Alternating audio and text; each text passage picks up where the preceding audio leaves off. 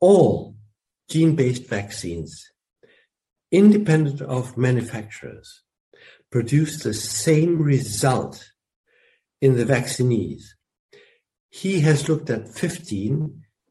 In the last 4 days, the number has been increased to 70 individuals who died after vaccination. These were people who died at home, at work, in the car, doing their sports, etc., etc., etc. There's no question now anymore about what is going on. And the answer is in the organs of these people. In 90%, he found clear evidence for autoimmune self-attack by killer lymphocytes on the tissues.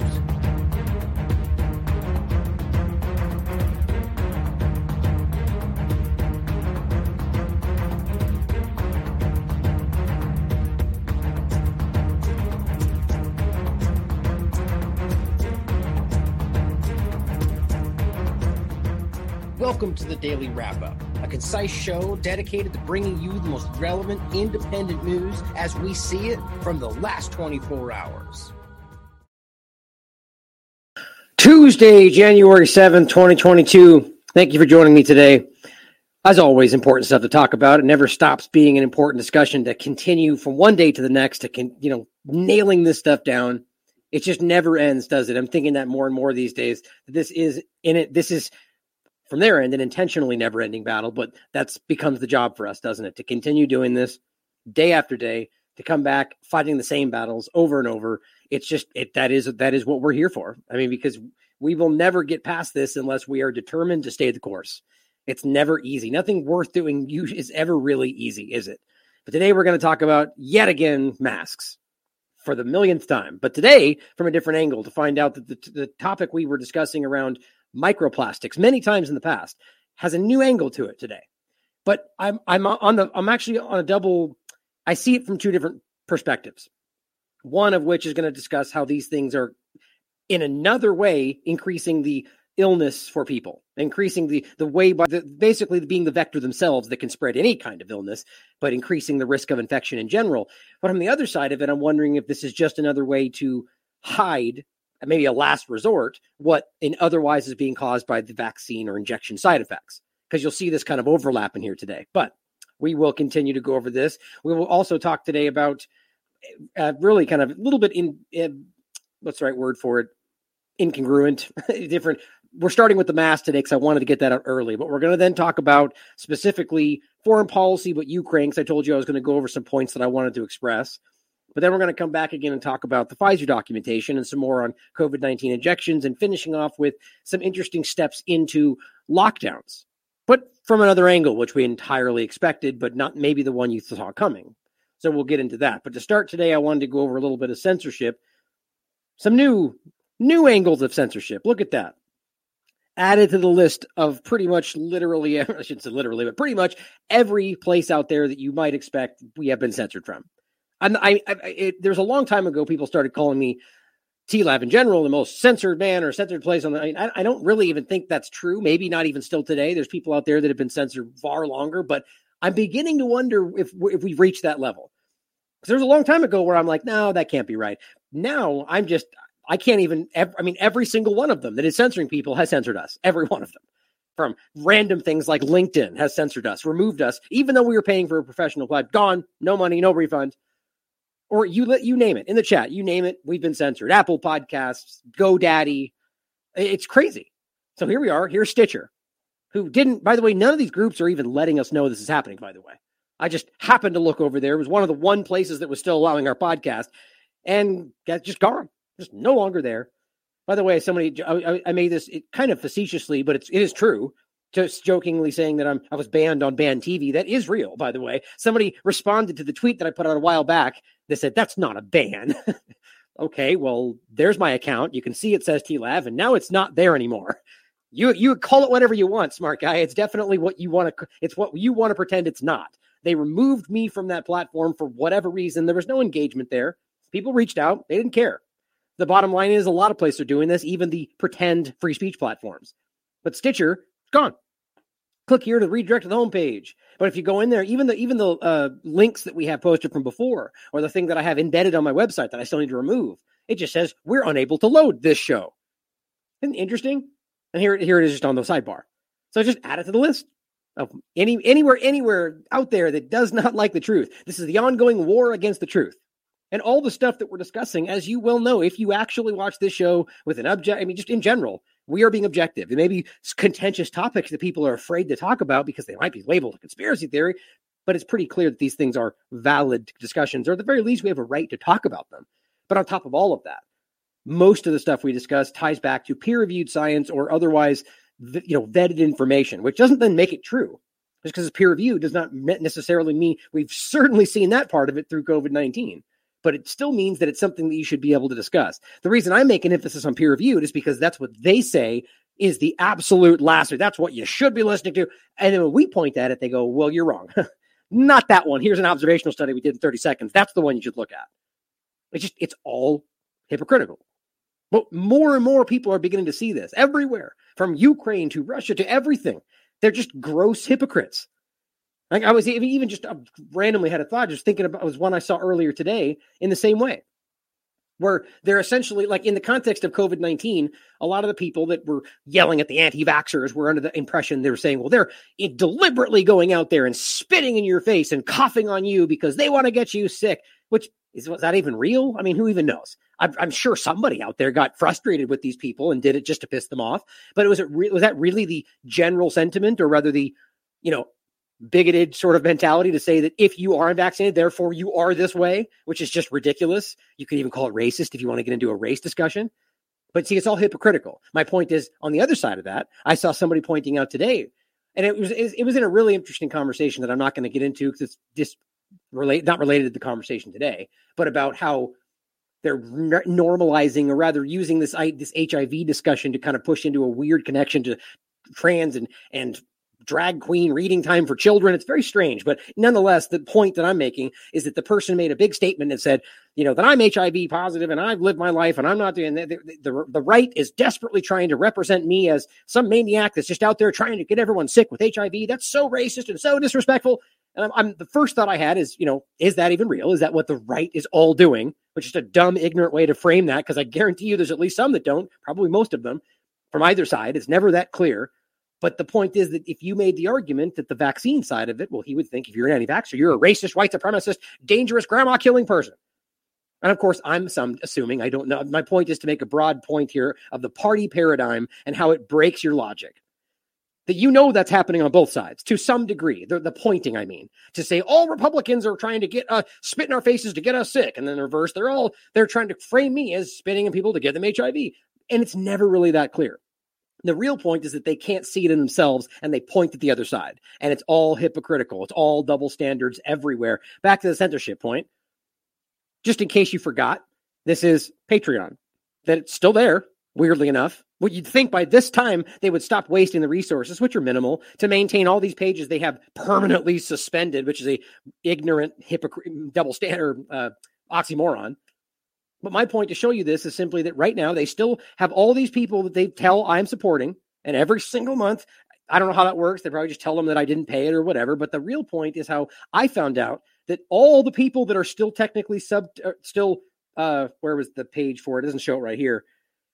Anyway, that's right. I don't have it publicly posted. All the people that still subscribe to this and actually have money that's supposed to be slotted to go out, many of them still pay that and don't get refunds. Note what it says here. Your page is suspended for violating. And by the way, what was it for? Oh, that's right. Discussing Johnson & Johnson and AstraZeneca and how they were hurting people and causing, guess what? Exactly what they've now admitted they do. Yep. And that's not a joke, not hyperbole, that's exactly what happened. But here we are, still suspended. Both Whitney and myself, by the way. But it says if your account is still suspended by the first month of the month, you will not receive payments from your patrons. Okay, well, what about if they put the money in there, or if you charge them, which, by the way, a lot of times happens. Anyway, the point is, just to make this very clear, here's a couple people that reached out. After I sent out a broad statement to my people that I know subscribe in other places, hello, I received an email from you asking about Patreon. Yes, I'm being charged $3 a month. Look at that. This is all from like a couple weeks ago. I just haven't showed you this because I've been busy. Here's another one. Greetings, Patreon is still charging and will not allow access to change the membership status. Look at that. And there's plenty more I could show you. I got a whole bunch of emails. So Patreon is still charging them at base. I bet you their argument is, well, he hasn't closed the account. So what we're going to do is we're waiting for you. Are we really going to pretend that's what's going on? First of all, they should suspend me or remove this account if I violated the rules. I'm not going to do anything, as you well know. The bottom line is they're still charging these people under the guise that they're spending money to help me. They are robbing these people. They're criminals. But guess what? Nothing new there. Oh, final point, just because I brought this up the other day. I just talked about this. Where did this even come from? Laura Ingraham is losing her mind in this, or whatever. I think this is probably Ingraham because she's the one that's been harping on this. But this is about cannabis. This is a segment on Fox News that says, I'm so angry. Ingram guessed, marijuana took my son's life. I mean, what a stupid thing to say in this day and age. Do you realize that literally nobody has been shown to proven to have died from cannabis alone, period? That's still the same thing we've been saying for 20 years because it's still true. The old joke, I think it was, what was his name? Oh, man. Willie Nelson, I think, is one of the persons people credit this to, but saying that the only time cannabis can kill you is if 100 pounds of it falls in your head, right? The joke here is that this is ridiculous. That I'm not going to say that, let's say this kid, how much you want to bet, let's put it this way, that this kid was also taking other things, or maybe he was on a bunch of antipsychotics and antidepressants and everything else, and they don't factor that in because those are normal good stuff, right? The least dangerous thing that this kid has probably ever touched in his life is marijuana. And it's just amazing that people do not believe that still. People like Alex Bernstein. And it blows my mind that we can be so willfully ignorant about something that has been so thoroughly shown to be ridiculous.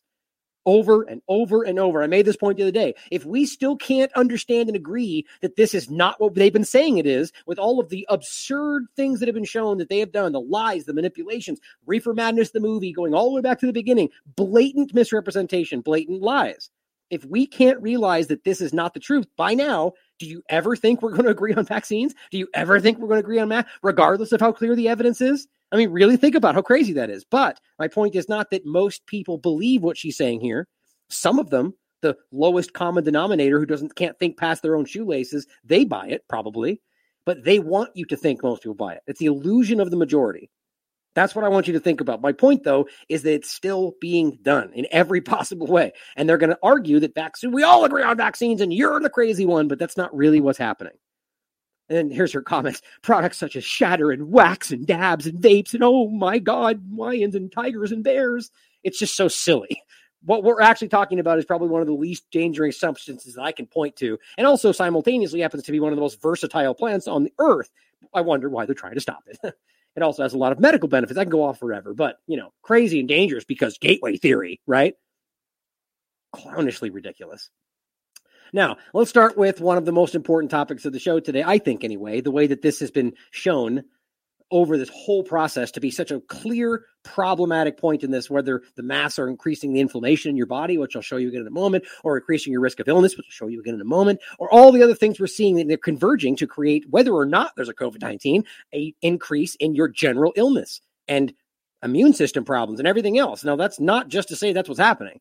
There's very clear evidence of whatever garbage they're putting in your body that is causing an even more worse problem in that same regard. It's almost like it was planned this way, but it says new research shows microplastics are capable of carrying diseases that make us sick. That's interesting. The whole point being here that microplastics, the first argument, of course, was that that's fake news, right? There's no microplastics in your mask, you crazy conspiracy theorists. We saw this every single time.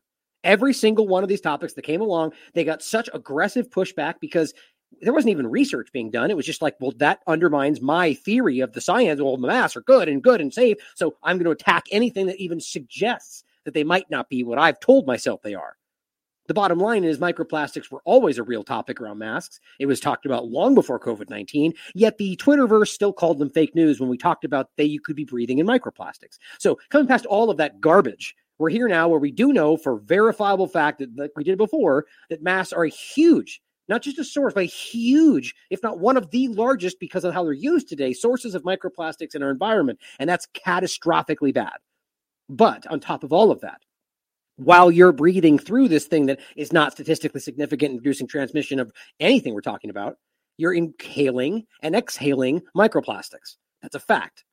especially when you use them and wash them, which many people do, especially with the least useful of all of these things, the fabric cloth crap that doesn't work on your fast face at all, which has been admitted to even by the same people who are telling you that you should be, but they still don't listen. The point is that they are the worst of them because you wash them and they get even more open and even more useless, but also add more microplastics to the mix. Understand, even these cloth masks have microplastics and different versions of them, especially the ones that use polyethylene and what's the other term? Because they use blends, put it that way. Some of them, but not all of them. I'm not saying it's ubiquitous, but most of the things being used today have these in them. Scientists at UC Davis studied 3 main disease pathogens and found that they can hitch rides on microplastic pieces of plastic in the ocean. Not just the ocean, though. That's the point here. It's what we're talking about. Now, the larger point is in regard to how these things can spread and hurt you, your body, and the environment. All in one trifecta, one simultaneous success, right? And none of this is being discussed.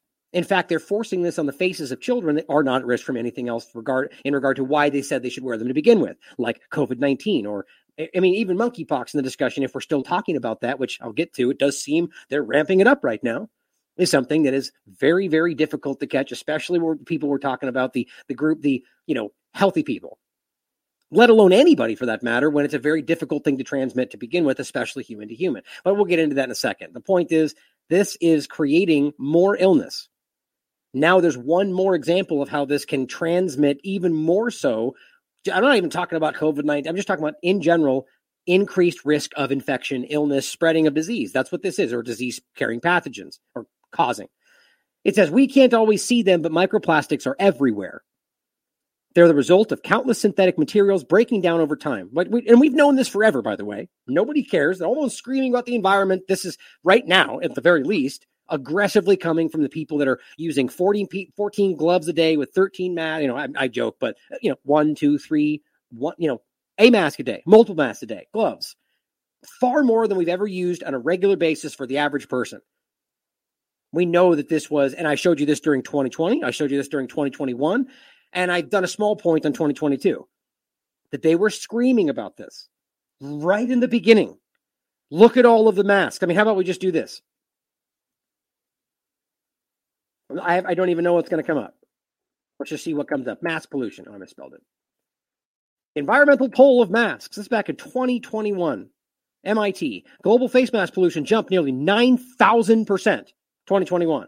How to stop discarded face masks from polluting the planet. 2021. Guess what? Nothing happened. In fact, it got way, way, way worse. Even despite the fact that they pulled back on the pushing, there's the people that still wear them every day, multiple times, all day long, in their house, in their car, and this is dramatic and dangerous for the environment. I mean, I'm sidestepping from microplastics for a minute, but this is part of this. My point is just simply to make it clear that the people that are screaming that we need to do the most for climate change, they're the ones that are hooked into this. And that, by the way, that's not just left, but it's predominant in this part of the conversation. And this is aggressive. My point here is that they've been telling us, the people that they tell you to listen otherwise, that this is terrible. We can't keep doing this. And on top of that, the other point to make is how the point we make from the very beginning here. Why have we pretended biggest pandemic in our lifetimes, yet people are just discarding Ebola masks all over the street? I'm kind of facetious when I say Ebola. The point is that's how they frame it. Super, super deadly and dangerous. We're all going to die. But people are throwing masks out their window, on the ground, at the store, and just right in the garbage can. Aren't these biohazards? Well, that's the point we're going to get into next, is they scream about this throughout the science, that's like from the beginning until now.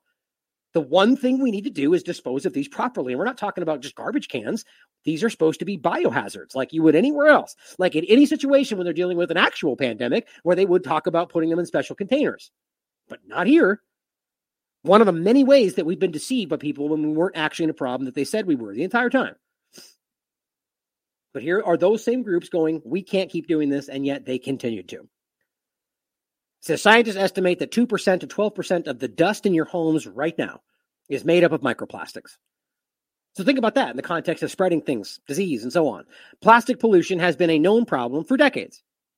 Right? They don't care about it. They don't care about it now. They only care about using it insofar as to scare you, to get you doing certain things. And I argue in this case, that's probably not even how this is being applied, unless, as I get to the later point, about the cardiac part of this, which is there. And I'll show you. So it's interesting that they're now going, microplastics can cause heart problems. Like, okay, makes me a little suspicious, but I'll show you in a minute.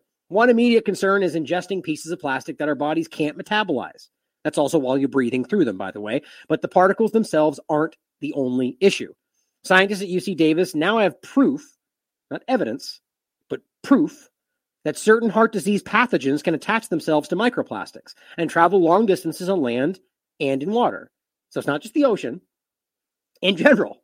So if you're wearing a mask, you're breathing through that mask, and you wear it for, by the way, even just the first time you wear it, but the more you wear it, the worse it gets. They're saying, by the way, that you have the potential then to spread microplastics that can carry pathogens that can affect heart problems. It's like, well, that's very interesting. That seems like everything seems to be focusing on that. Could just be a way to hide the things the injections are doing to people. But on top of that, heart problems or not, recognize this is dangerous. If this is what they're telling you is true, which it seems that they probably wouldn't want to say this, in the sense of realizing that shows you masks are increasing your risk of illness. And for other people, I mean, take it back to the original argument. Keeps your grandma safe, right? Well, how about the fact that every time you breathe out, you're shooting microplastics at them that could potentially carry whatever you're breathing out, even though you say that mask stops all of that. How ridiculously broken is all of this? It goes on to say, they land in water. They do this by adhering to sticky biofilms that form on plastic surfaces. Macroplastics carrying these pathogens can travel long distances on ocean surfaces or sink to lower depths. This is where animals and this is the point about the specific ocean and environment part of it, where animals like shellfish can ingest them and accumulate plastic and those pathogens in their bodies, which, by the way, then translates to where we eat them and process them into our, talking about like the wet markets. Think about this kind of argument. But both Shapiro and these researchers said this connection between the plastics and that we produce and the potential for the spread of disease highlights how our lifestyle choices and long-term health are deeply connected. Yeah, weird. That's like saying, and the sky is blue and you can breathe. It's like, yes, obviously our choices affect our lifestyle. Obviously. And the point, it's just ridiculous to pretend that we can just make microplastics and throw them away and do nothing about it and pretend like that's not hurting our long-term health. But it says, quote, and this is one example where everyone can make a difference because our dependence and everyday use of plastics is something we can choose to enact or not enact every single day. This is more about mass in my mind, not just general plastics, but the point they're making is the fact that we continue to use these things even though we know this is a problem. But it gets more interesting as you go through all of this and find all the ones we've already talked about. And this is specifically about face masks and the risk to you of those microplastics that they've been disputing. Fake news, not real. Okay, so just add to the fact that now on a different angle, they're going, yes, microplastics are very clear in these masks. They're very obvious, but on top of that, they can carry disease. So add that to this part of it. This is from the University of Wisconsin. Adequate studies have not been performed on the potential health hazards posed by elongated mask use. Just make sure you heard that part of it, because they still pretend that's not true, and it's always been true. In particular, well, I shouldn't say that. Let's put it this way. There's been studies, and a lot of them, about, yes, the obvious health hazards of wearing masks, but they just simply point out now that these are not like appropriate because of the time or the style of mask or what we're dealing with in the environment. That's what they mean by that. But however you want to look at it, my point would be there's plenty of evidence that they obviously have health problems. Either way, whether you think that they haven't done enough or it's obvious, it's still forcing people to wear them is still ridiculous, whether you know it's dangerous or aren't sure if it's dangerous. It's the same point. It's more clear when you know for sure they're dangerous, which we do. Nonetheless, that point should still be taken that they're still forcing people to wear these, even if they don't know for sure. But it goes on to say, in particular, the inhalation of microplastic fibers from the mask material. That's what we're talking about. You're breathing in microplastics from the mask, which, by the way, then also means when you breathe out, you are blowing them out from the mask. Now it says, and then those can float for a long time. And I think that makes another point in one of these other studies about how far. Our results showed that fiber particles from masks can be inhaled, which is super dangerous for your body, and masks marketed as a reusable cotton face mask, that's what I'm talking about, released fibers consisting of cotton and polyester or polyethylene, which is plastic. That's my point from before. So even these cotton masks that people think you can wash and reuse, you're breathing in plastic.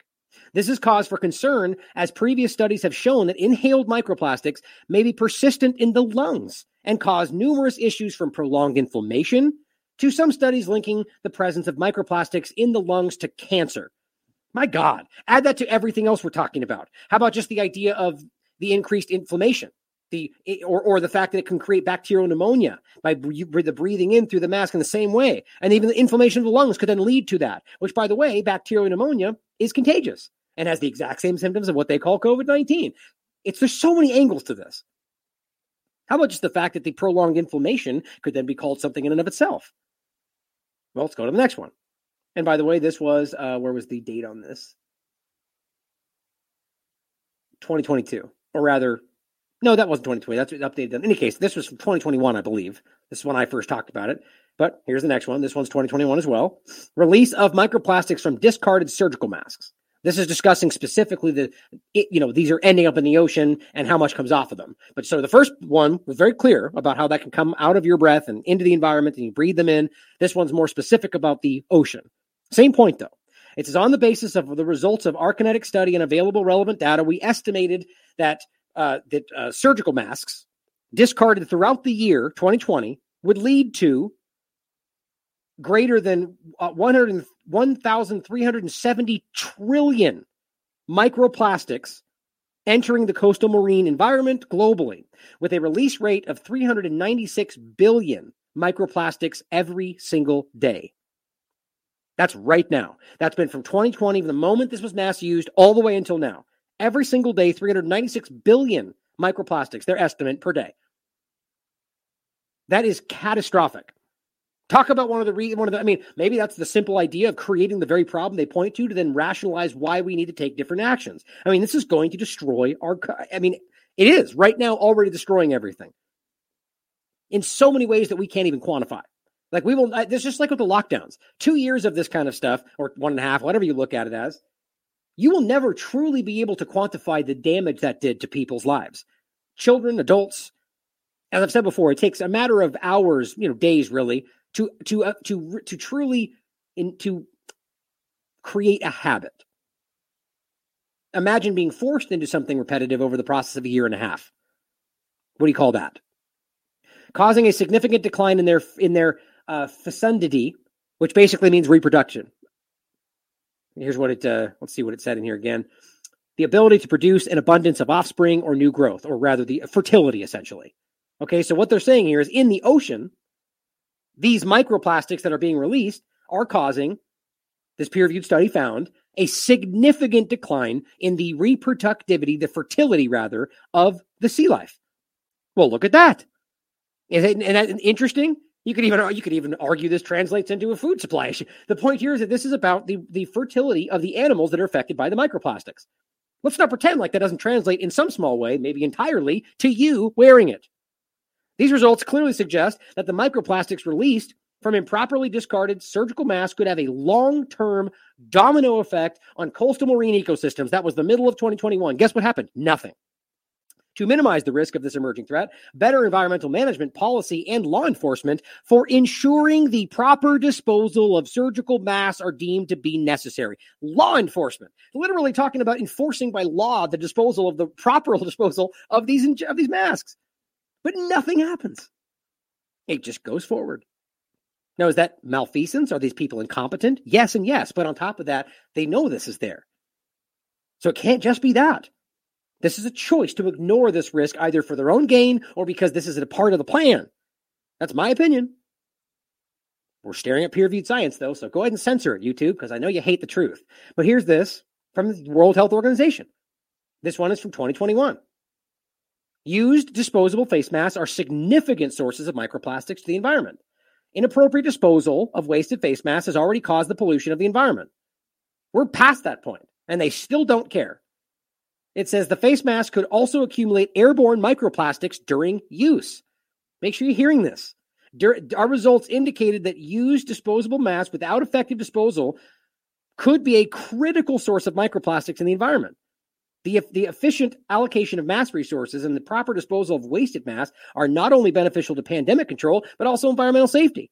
So their point is the fact that they're not disposing them properly shows you they don't actually care about pandemic control, because that's a basic requirement. Proper disposal of the dangerous thing they say is there, even though it's not dangerous for the reasons they say it is. dangerous because it simply is, and the fact that you're wearing it all the time. But the point here is that that's every one of these peer-reviewed scientific studies are saying we're not doing this right. Even in regard to the argument they're keeping you safe from bacteria, from pathogens. How do you make sense of that other than they're lying to you? All this is there. Are you telling that Fauci doesn't know about all this? It's ridiculous. Now, here's a couple other interesting ones. Here's from 2019. Optical microscopic study of surface morphology and filtering efficacy of face masks. So this is going back to 2019, guys, before COVID-19 narrative started. Guess what this says? On top of the one that I'll show you next, that I've shown you a million times. First of all, it says right here, cloth masks or CM, usually double layered. And these are also ones that have the polyethylene and the plastic pieces in them for the most part. Not all of them. I don't think all of them, but most of them do. Here's what it says. The findings of this study suggest that cloth masks are not effective. Interesting. So it wasn't just that Gottlieb said it and Wen said it on TV without any science to back it up, and they just ran with that and moved forward to N95s. This has always been documented in 2019 as well as 2015. The cloth masks are not effective, that they increase your risk of infection. 2 different studies, peer-reviewed, find the same thing, that they're not effective, and yet they not only tell you that you should wear masks all the time, but specifically focus only on cloth masks for the first entire year of this illusion. Don't forget that. That's important. I need to go back and actually get those recordings and show you the CDC website that says cloth masks. That's the only thing the site said, telling you the only thing you should wear is a cloth mask. They don't get 95s, whether their argument is because they wanted them for themselves or whatever the thing is, they told you to wear the thing they knew not only was not working in regard to what they said it was doing, but it increased your risk. It made you sick. The findings of the study suggest that cloth masks are not effective and that effectiveness deteriorates if used after washing and drying cycles and if used under stretched conditions. So the lack of effectiveness in general is there. But whatever you argue they may still have in regard to stopping droplets and blood flying out of your mouth and phlegm, even that deteriorates after washing and drying. And then you're breathing in microplastics the entire time. We believe that the findings of this study will be helpful for increasing public awareness among populations of developing countries where such masks are very common, like plenty of the places you see these worn periodically. And for policymakers to make and implement basic guidelines for face masks for public use. And guess what? None of that happened. Isn't it amazing how, like, we'll have these exercises, like the monkeypox exercise or Event 201, and every single time they come to the conclusion that we're not prepared and we're going to kill a bunch of people. And it's like, well, wait a minute. Didn't you have like 3 other exercises the last 2 years? Didn't you come to the same conclusions? Didn't you do things about that? Or are these just simply seeding the idea that we're in danger so you can then point at danger? Like, either, again, these are either some of the most incompetent, ignorant, willfully stupid people out there, or they are choosing to ignore these things. Probably both, as I always love to say. But the bottom line is they saw this stuff. They knew it was there, and they did it anyway. Just like literally every other part of this, guys. It's so obvious to me. So here's the one I've always showed you. This is a peer-reviewed study, the only random-controlled trial, by the way, of cloth masks back in 2015, British Medical Journal. The only person I've seen reference this was Tucker, and he misquoted the date and said 2019. I don't know why. Maybe he misread it. He also kind of soft-rolled the real points that are in here, my opinion. But as I've said from the moment this started in 2020, this has been here. The results of this random-controlled trial caution against the use of cloth masks, just like the one in 2019. Moisture retention, reuse of cloth masks, and pore filtration may result in increased risk of infection, which is exactly what happened. And then you could just jump forward to when Gottlieb and Wen said it on the news, and they said, okay, yeah, you're right, they've never been working. Why didn't it stop right there? Oh, just use N95s then. But wait a minute, you've been yelling us down this whole time, censoring people, and now you're admitting they don't work? Like, I can't even believe that happened, and they're still standing. That shows you guys that the majority does not believe what they're saying. They just push on, they go forward, point to the next narrative and say, you're all dumb if you don't agree. The point is, most of us don't agree. We just don't realize that we're the majority. And finally, guys, the one that I just showed you that we need to take into consideration with all of this, especially if you haven't seen this. February 18, 2022, the Fogan effect, a mechanism by which face masks contribute to the COVID-19 case fatality rate. Please read this because there's so many important points in here. The main point is that counties with, and this is all the entire state of Kansas, counties with mask mandates had significantly higher fatality rates than counties without mask mandates. There's two main points that I think are important down here. They're really important points in regard to, if I can find them real quick. The one says that even using better masks, which is their next argument. We'll use N95s then. Well, guess what? They found that even better masks with a higher droplet filtering capacity should cause an even stronger effect, meaning it increases your risk even more because the numbers of virons that are potentially re-inhaled increases in the same way that outward shedding is reduced. The point is the masks are not doing what they say they're doing. They're literally, by the virtue of what they are, creating more risk. It says another salient point is the COVID-19 related long-term effects and even things like multi-system inflammatory syndrome in children, MIS-C, may all be direct causes of the Fogan effect. Virus entry into the alveoli and blood without being restricted to the upper respiratory tract and bronchi and can cause damage by initiating an autoimmune reaction in most organs.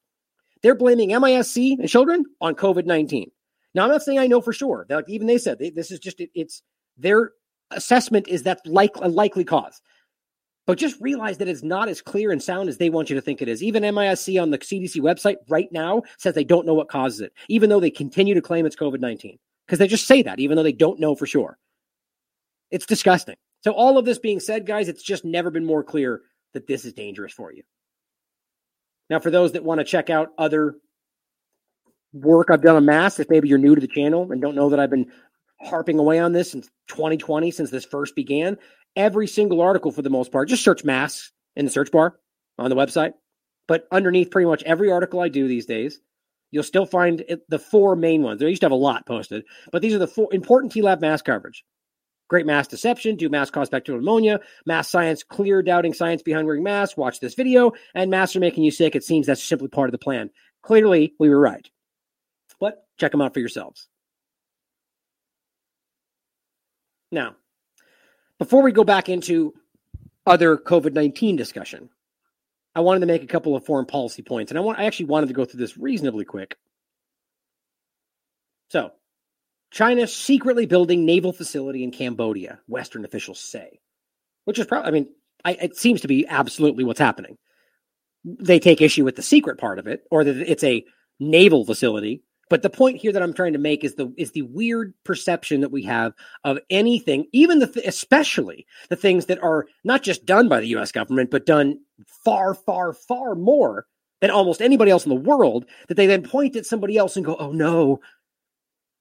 And even if it is something that should be concerning, which this, quite frankly, I don't think is, based on the reality of what the world is today. This is just commonplace. But it's interesting the way they frame this, that it's bad just because China's doing it. It's bad just because, well, we don't want them to be powerful. Well, is that because they're doing dangerous, bad things? Now, just be clear, I think all governments are. But the point is that in this sense, is that because they're doing terrible things or just because you don't want them to challenge your power? And then we stand back and go, are the U.S. government doing good things? That's very debatable. You know my perspective. So it really comes down to why this is being pushed into your face. Usually it's a partisan thing, but here's what it says. The establishment of a Chinese naval base in Cambodia, only its second such overseas outpost, and its first in the strategically significant Indo-Pacific region.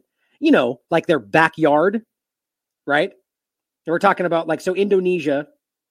Oh, I'd have a better map up there. In any case, they're talking about the fact, this whole area right here, to pretend that is, I'll put a pin in it. I'll come back to it with what I'm saying next. It says the first in a strategically significant Indo-Pacific region is part of Beijing's strategy to build a network of military facilities around the world in support of its aspirations to become a true global power, which they already are, by the way. So is Russia. These are obvious global power. It's just the way they want to frame it because they want you to think that they're this. It's interesting. It's just propaganda. Think about all the stuff that's going on in the world, and this is what the Washington Post is writing about. They built a base over there. Is that even news? It's a secret base, though. Oh, no. Now, I'm not trying to downplay the fact that governments are building bases around the world for military purposes. That's alarming in and of itself. But Cambodia is in agreement with this. They're on board. It's they're in the. They were asked about it. There's discussions being had. So it's not like China is regime changing the country, putting people in place in power that will then allow them to build and rape their resources. Oh, you mean like the U.S. does literally everywhere? Yep, exactly like that. That's not what's happening here. Doesn't mean it's not just as alarming, but have some perspective here. China's only other foreign military base right now is a naval facility in the East African country of Djibouti. Let me say that again. China's only other foreign military base in the world is a naval facility in East African country of Djibouti. Now, I don't even know if that's, how can that even be true? Just to be completely frank, I'm like that. I would have assumed they've got bases somewhere, but this is the Washington Post. Not again that means it's true, but from the mainstream perspective, you're supposed to take it seriously because it's democracy dies in darkness, right? They're honest, and except when they're covering anything foreign policy related, they lie all or anything for that matter. I'm being facetious, but the point is, China's only other foreign base, they say, is in this area. So they're building their second base. Well, you want to see what the U.S. looks like before we go forward? Well, just a quick little, does the map have chicken pox? No. That's U.S. bases all around the world. For those on the podcast, and even just talking about naval bases, guys, they're everywhere. Especially in this area that they're talking about, right? There are naval bases all over the map. Over here, which are also in the same area, like right here, down there, they're all over the world. So that's just so you can, they're fighting for freedom though, right?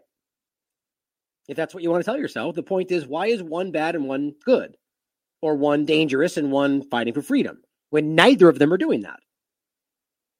I don't believe that Americans even believe this anymore. I mean, we've been fighting against the war machine for so long, most Americans are well aware that this has nothing to do with freedom. Quote, we assess that the Indo-Pacific is an important piece for China's leaders. I mean, that's as stupid as saying that the Pacific Ocean, or I mean, if anything on the coastal line of the U.S. is important for them, and why would we allow them to? It's the same reason that they pretend that China or anybody else, for that matter, is not even allowed to go near South America.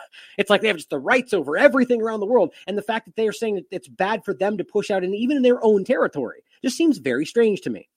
It says they view China's rise there as part of a global trend toward a multipolar world where major powers more forcefully assert their interests in their perceived sphere of the influence. Yeah, exactly. That's like U.S. stated policy. A global trend toward, except the multipolar part, of course, which, by the way, it's interesting that their argument, which is a general topic today, is a bad thing. Saying, well, we can't allow anybody else to have complete control over what's happening. You gotta have a unipolar world, one power, and that's it. Of course, because that's what they want. They want, frame U.S., but what that transitions to is world government and one power. That's not what anybody should want. That's the opposite of what anybody should want. I'm not saying we should strive for China having more power. That's a ridiculous way to try and misinterpret what I just said. What I'm saying is that having multiple powerful entities that run their own things. U.S. manages the U.S. government, and rather the U.S. society, and rather the people of the country should do that, not every other country around the world. It just seems like a very obviously hubristic stance to take, saying we can control this. Oh, but meanwhile, we're not trying to force our way of life on everyone in the world. We're not trying to be the policeman of the world, except that's literally what we're doing as we say that. Beijing, the official said, is banking on the region being unwilling or unable to challenge China's core interests. Except that's not at all what's happening, seeing as how Cambodia is going along with it because they want to, or sort of like the deals that happen in Africa, where I'm not going to pretend that China's not using their power to kind of strong arm things in. But if they sign and agree to an agreement, it's not the same as what U.S. does when they go, well, freedom, so we're going to step in and destroy everything and take things because you're a bad guy. Because, well, if we don't, China's going to come in and make a legal deal with these people. We can't allow that. Unwilling or unable to challenge China's core interest, and through a combination of coercion, punishment, and inducements in the diplomatic, economic, and military realms, believes it can get countries to bend to its interests. Are we talking about the U.S. government here? Essentially, China wants to become so powerful that the region will give in to China's leadership rather than face the consequences for not doing so. Now, yes, 100% China wants that.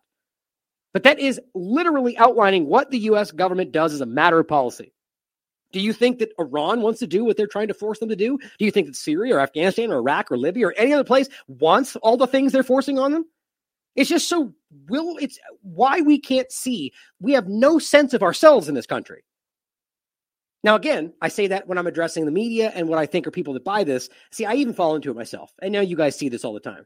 I have to check myself too and say, wait a minute, I don't think most people fall for this. But what they're projecting is my point. Over the weekend, however, a Chinese official in Beijing confirmed to the Washington Post that a portion of the base will be used by the Chinese military. It's funny how they bury that. It's like a secret thing, and they just admitted to you that they're using it. The official denied it was for exclusive use by the military, saying that scientists would also use the facility. So the story is not a secret base. The story is, yeah, we're building it and we're using it. What's the story here? I don't get what they're making a story out of nothing, out of another, the second base in the world, apparently, by China, while they're building bases all around them because they want that to be bad. We can't let them grow. We can't let them be strong. I think that was it.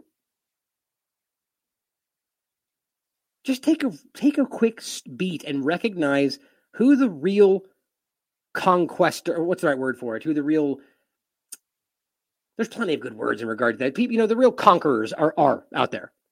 The people that are still marching around with this old school colonialist mentality of just taking things over under a guise of fighting for freedom. I've said this so many times, it makes me sick. I don't care whether you believe they're doing what they say they're doing or not. How can you not look back at the history of what they've claimed to be trying to accomplish and the repeated failures? They are batting 0 for spreading freedom and democracy. I mean, I don't care where you look. They tried to liberate Afghanistan, Iraq, and Syria. So they say, right? The narrative is we're going to liberate them. Destroyed Afghanistan, Iraq, Syria, Libya, Bolivia, Venezuela, Iran, everywhere they're trying to spread freedom, they're destroying things. Now, I don't care if you believe they mean what they're saying. Wouldn't you step in and go, hey, guys, maybe take a break because you just don't know what you're doing? But nope, doesn't matter. Because China, bad guy, Russia, Ukraine, we can't allow that. Now, in Ukraine, for that matter, there's a lot more, by the way, that we could have pointed out today. I just kind of left this from what I had slotted on the side, that this is happening constantly. I mean, it's so much right now because even myself have kind of shifted a little bit back to COVID more so because I feel like we've very clearly destroyed what's going on, the narrative of what's going on in Ukraine. It doesn't matter that they keep screaming. The fact that they keep yelling masks are effective or the injections are safe and effective. I don't think anybody feels that. Even the ones that believe they did the right thing are still kind of like, well, come on, you guys are still being a little bit easy going with the facts. But nonetheless, we need to recognize, as Eva Bartlett is still continuing to do great work on, that the people in the Donbass region specifically are being just constantly attacked. That the Ukrainian military specifically are just every which way possible committing war crimes. And all they can do is point to things they claim Russia did with no evidence to back it up. Not to suggest that they're not capable or have done those same things. But evidence is what's needed. Even video like this. Or multitude of these endless streams of documented people telling you exactly what they saw. Here's one pointing out the center of Donetsk is bombed again. I remind you that these bombings are carried out with the M777 missiles provided by the U.S. And he says, I stress, once again, there is no fighting in Donetsk, no front lines. I mean, there's no way to misunderstand this, guys. The only people bombing in Donbass are the Ukrainian military, and it's not hard to see. If you want to pretend this is Russia with a false flag, it's not like they're just shooting a missile and running. This is constant bombardment, and they're bombing these areas, and everyone can see it. The only people that don't want to talk about it are the people that they claim are the ones doing the right thing. The international entities, the U.S. government, the Western governments. They're just the Western media. Absolute silence as they bomb this is the same as Israel bombing the center of Damascus. There's no misunderstanding of what's happening right there. They're bombing a hugely, densely civilian populated area. That is nothing but a war crime. But nobody cares as long as it's the right side doing it, right? I mean, for hell, they're trying out loud. They've been starving Yemen for a decade plus. Nobody cares about that. And I should stop saying nobody, by the way. You guys know what I mean when I say that. Or maybe many of you don't. A lot of people care. I know you care. The point is they don't care.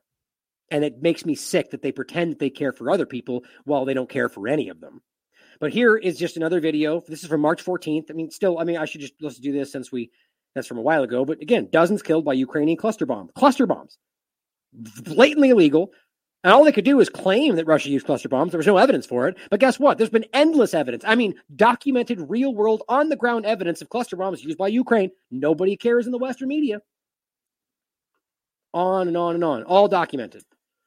Patrick Lancaster, artillery battles rage in southern Ukraine. Russian army hand-to-hand combat masterclass. It's just a lot of these are update videos on where he's currently at. But the point is that you can go through this list and see cluster bomb kills 3 in Kherson, Ukraine.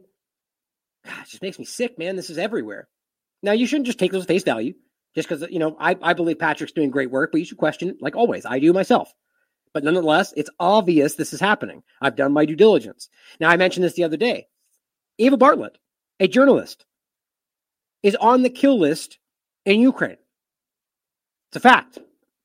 And we know what's already been happening. We've seen multiple journalists killed already. Here's another example of one that I already talked about. Ukraine journalist has been declared a terrorist simply because her reporting undermines the narrative. She's been shelling Donbass for the last 8 years. Well, she's been covering this for a long time. The point is they just call her a terrorist and threaten her life. This is not new. Even the U.S. government was calling this out about the Ukraine government before February 25th. Look at that. Weird how it just vanished when they don't want you to look at it anymore. She says, instead of doing a report on the fact that Ukraine has me on a kill list for her journalism, Canadian state-funded CBC seems to be gearing up to do a smear on her participation in a tribunal on Ukraine's war crimes. Things that we can prove, by the way. She says, I'm 99% sure CBC Joe know of the kill list because, and she goes over to point out, where was the one? The so-called international confidence, evidence of mass war crimes, the arms, I was just looking at this the other day. In any case, you could check out her documentation on this, and the reality being that she is doing absolutely stellar work. And she is a very brave and courageous journalist out there putting her life on the line. Not just because she's in a war zone, but because the very people that are fighting for freedom are trying to take her life. Isn't that funny? Isn't that disgusting how that works? Now here is another Bartlett tweet. U.S. citizen Stephen James Humbird liberated by the Russian army. Listen to what I'll read first, and I'll play the video. He says, I presume the Russians were bombing in Izium. I couldn't imagine the Ukrainian army bombing their own people. I learned later the Ukrainian army had done it for propaganda reasons. You can't, this just does not end. These are people that you can verify. As I'll get into in a second, another example of a UK citizen coming back and saying, we're just cannon fodder. Oh, weird, exactly like this guy said. Remember that? We'll get into that in a second. But it's amazing how much of this there is, and all they go is fake news, and there's not a counterbalance. Right? They point to a girl that works at USAID. And we can show you 50 or really endless. I can't even count how many videos we've seen of people coming out of these areas that were recently controlled by Ukraine going, we were raped, we were murdered, we were robbed, we were beaten up, we were stolen from. It's crazy.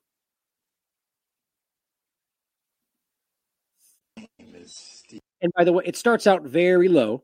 It picks up a little bit, but this is as high as I can make it right now. So try to listen up. Stephen James Hubbard.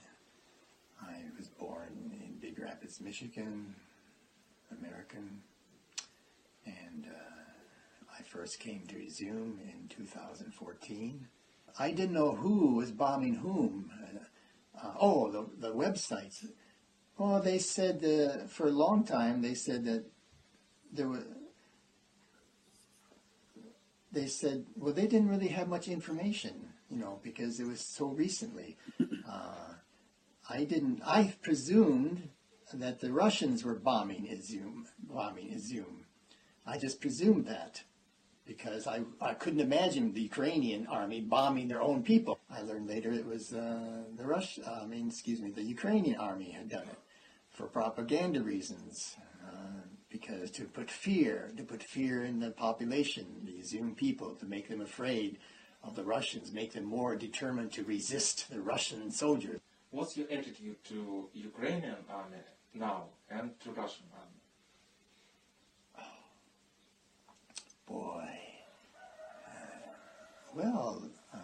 I think the Russian army they've treated me personally well, and I think that I can understand why President Putin invaded, because he had to defend the Russian homeland, because they lied. When the Soviet Union fell, they made an agreement that NATO would not move any farther east, bring weapons. But they've been doing that for the past, 20 years. They've been doing that, slowly coming closer. Exactly. So, and I understand the Russian point of view that they cannot allow this to keep, come so close to the Russian border. As far as the Ukrainian army, it's, of course, controlled not by really President Zelensky. It's controlled by foreign countries. And I know young Ukrainian men. I have a friend in Izium, and they don't want to fight. Now, of course, take that with a grain of salt. You don't know this person. You don't know whether he was coerced. You don't know. I mean, the point is exactly, again, what we will objectively tell you always, and you'll never hear from the corporate media. They'll point at the USAID worker and say, proof, it's over. We won. It's over. That's the whole story. Be objective about it, right? You don't know for sure.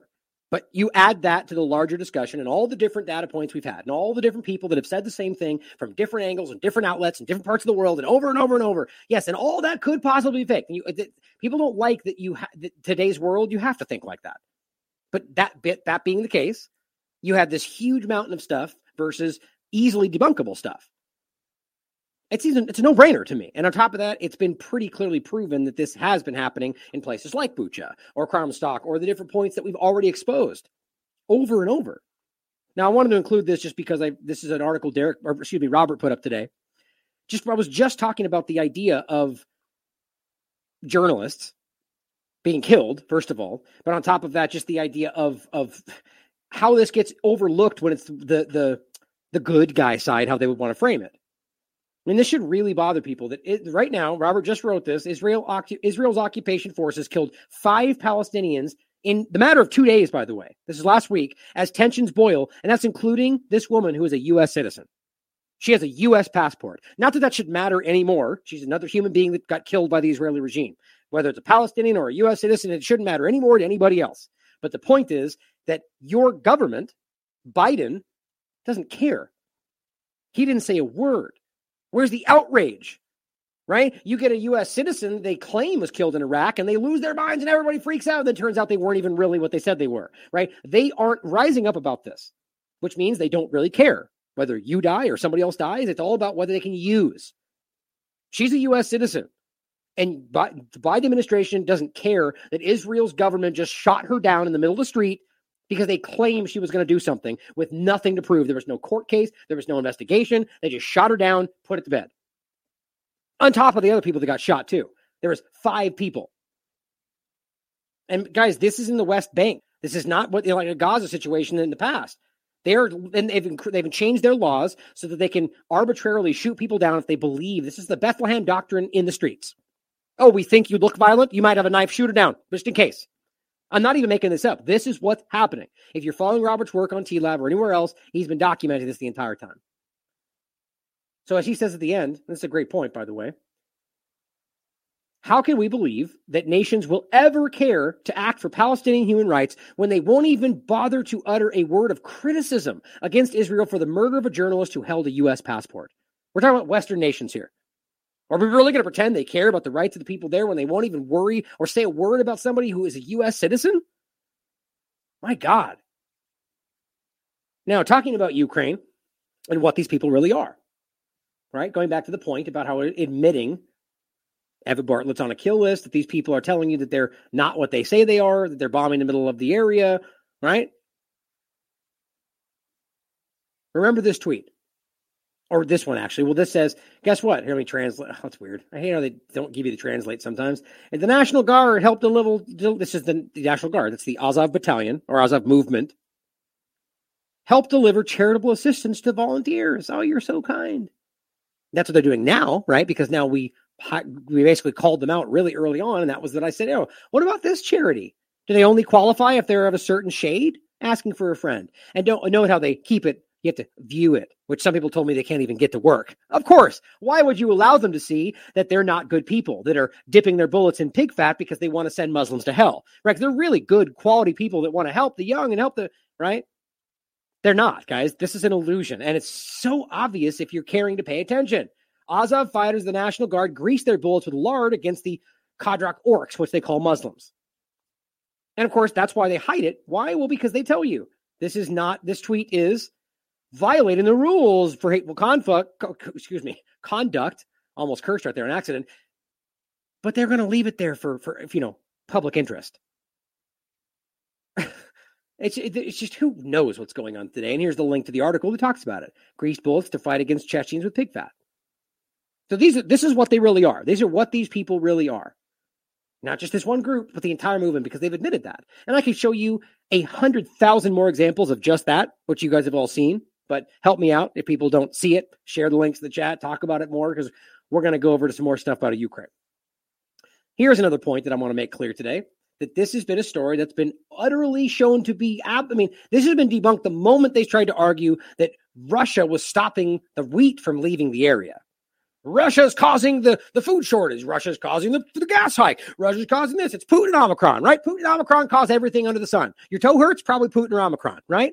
That's the kind of dumbness we're at right now. But the point is that they're now coming back around. And yet again, as of today, or rather possibly yesterday, it was posted today in the UN, arguing that they're the ones causing the entire food shortage and everything in the world, everything, top to bottom, is just because Russia and Ukraine. That's what they're saying, which, by the way, is patently stupid. I mean, that's obviously not true. You could argue they're dramatically increasing the food supply issue, but there's not a way in the world that all of this, which, by the way, was already happening before this started, is caused only by them, and simultaneously while they're admitting that their Great Reset actions will cause the same thing.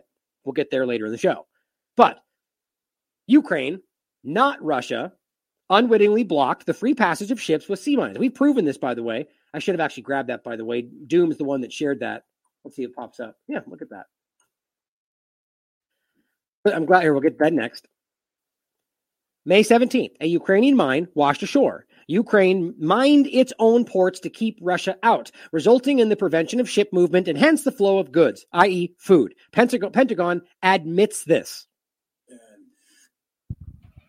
And the port, you're talking about Odessa. I think you're talking about Odessa. And obviously Odessa, a major port for Ukraine. It's their access to the sea and the outside world. And it becomes a significant vehicle by which grain, for example, is exported and other commodities come out of Ukraine. And Ukraine is the largest or one of the largest grain producers in the world.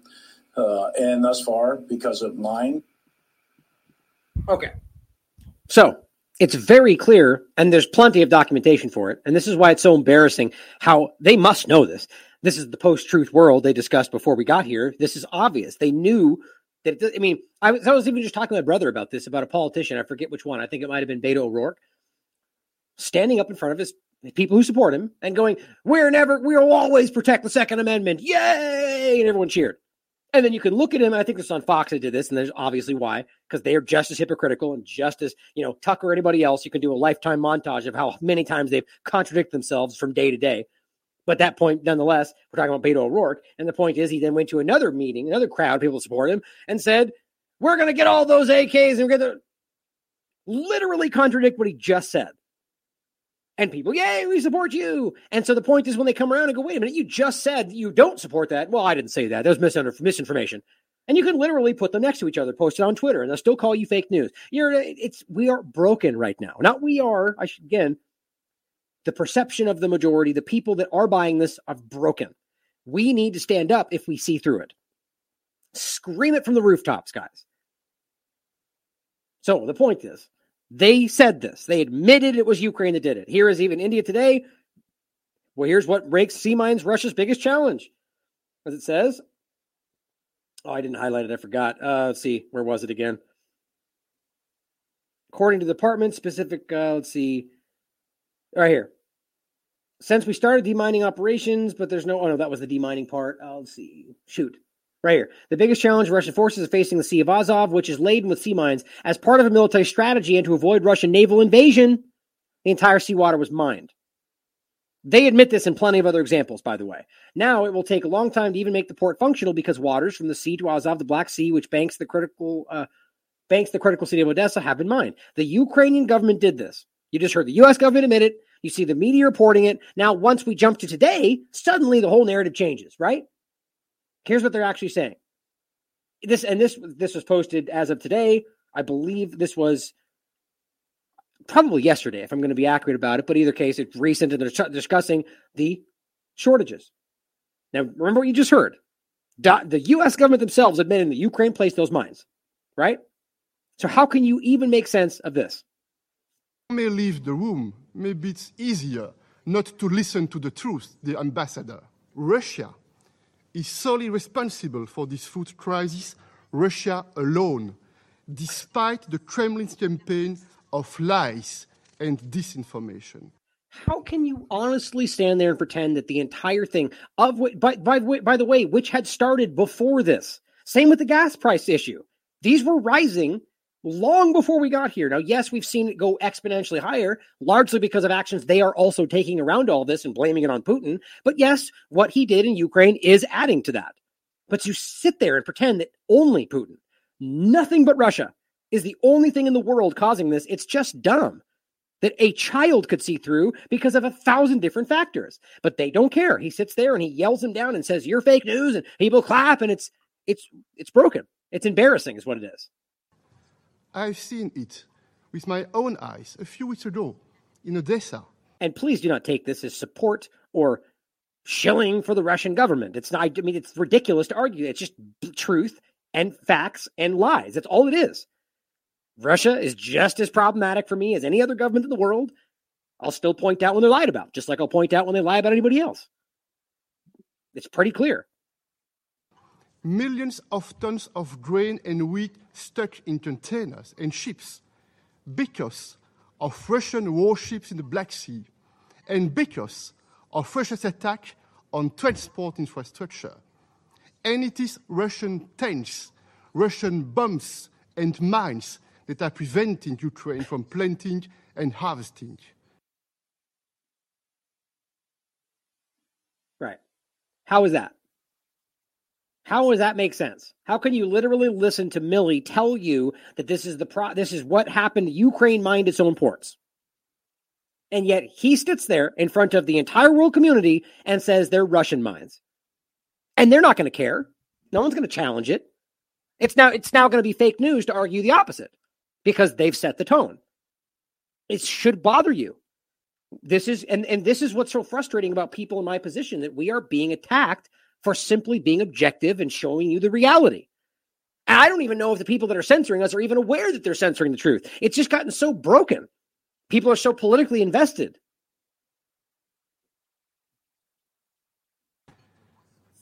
The Kremlin is also targeting grain storages and stealing grain in Ukraine while shifting the blame on others. Now, is it true that Russia's stealing grain? I don't know. He's not producing evidence. I haven't seen any evidence that's happening. Would they? Probably.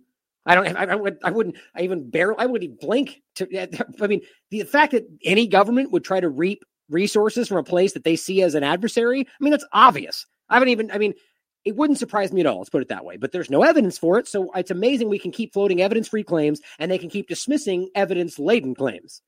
It's frustrating. But how about Syria? What about Syria, where the U.S. government is literally openly taking what they want? Oil, grain, burning wheat fields. They can't. It's happening. Did they call it out then? Were they stomping in the ground? No, nothing happened then. They did barely even talk about it. This is cowardly. This is propaganda, pure and simple propaganda. Let's get to the facts. The EU has no sanctions on the agricultural sector in Russia. Zero. And even our sanctions on the Russian transport sector do not go beyond our EU borders. Yeah, but the U.S. does, and you damn well know that. And that's ridiculous to pretend like those aren't valid, because those are the predominant part of what's going on. But, it's easy to play ignorance and not, to play on the ignorance of people listening. You may leave the room. Maybe it's easier not to listen to the truth, the ambassador. Just disgusting. It really is. But there's plenty of other examples of how they're lying about the reality of the situation. They can get caught, like blatantly caught from whole cloth making up the ghost of Kiev and 1,000 other narratives. Or the propaganda lady, what's her name now? I'm forgetting the chief human rights, whatever her name was also fired because she got caught, and they addressed her being caught for completely making up the entire Russian soldiers are raping detainees. Blatant, from whole cloth, made it up. And again, I made this point the other day, they're still arguing that point. You can find all sorts of corporate media that still say that, even though she was fired for making it up, and they said there's zero evidence for any of her claims. As I just saw, I think it was, who was that? I was watching somebody who made the argument that it may just simply be that they fired her because it was just too obvious. Like you're just blatantly, we want you to be propagandizing and lying, but you can't be that clumsy with it.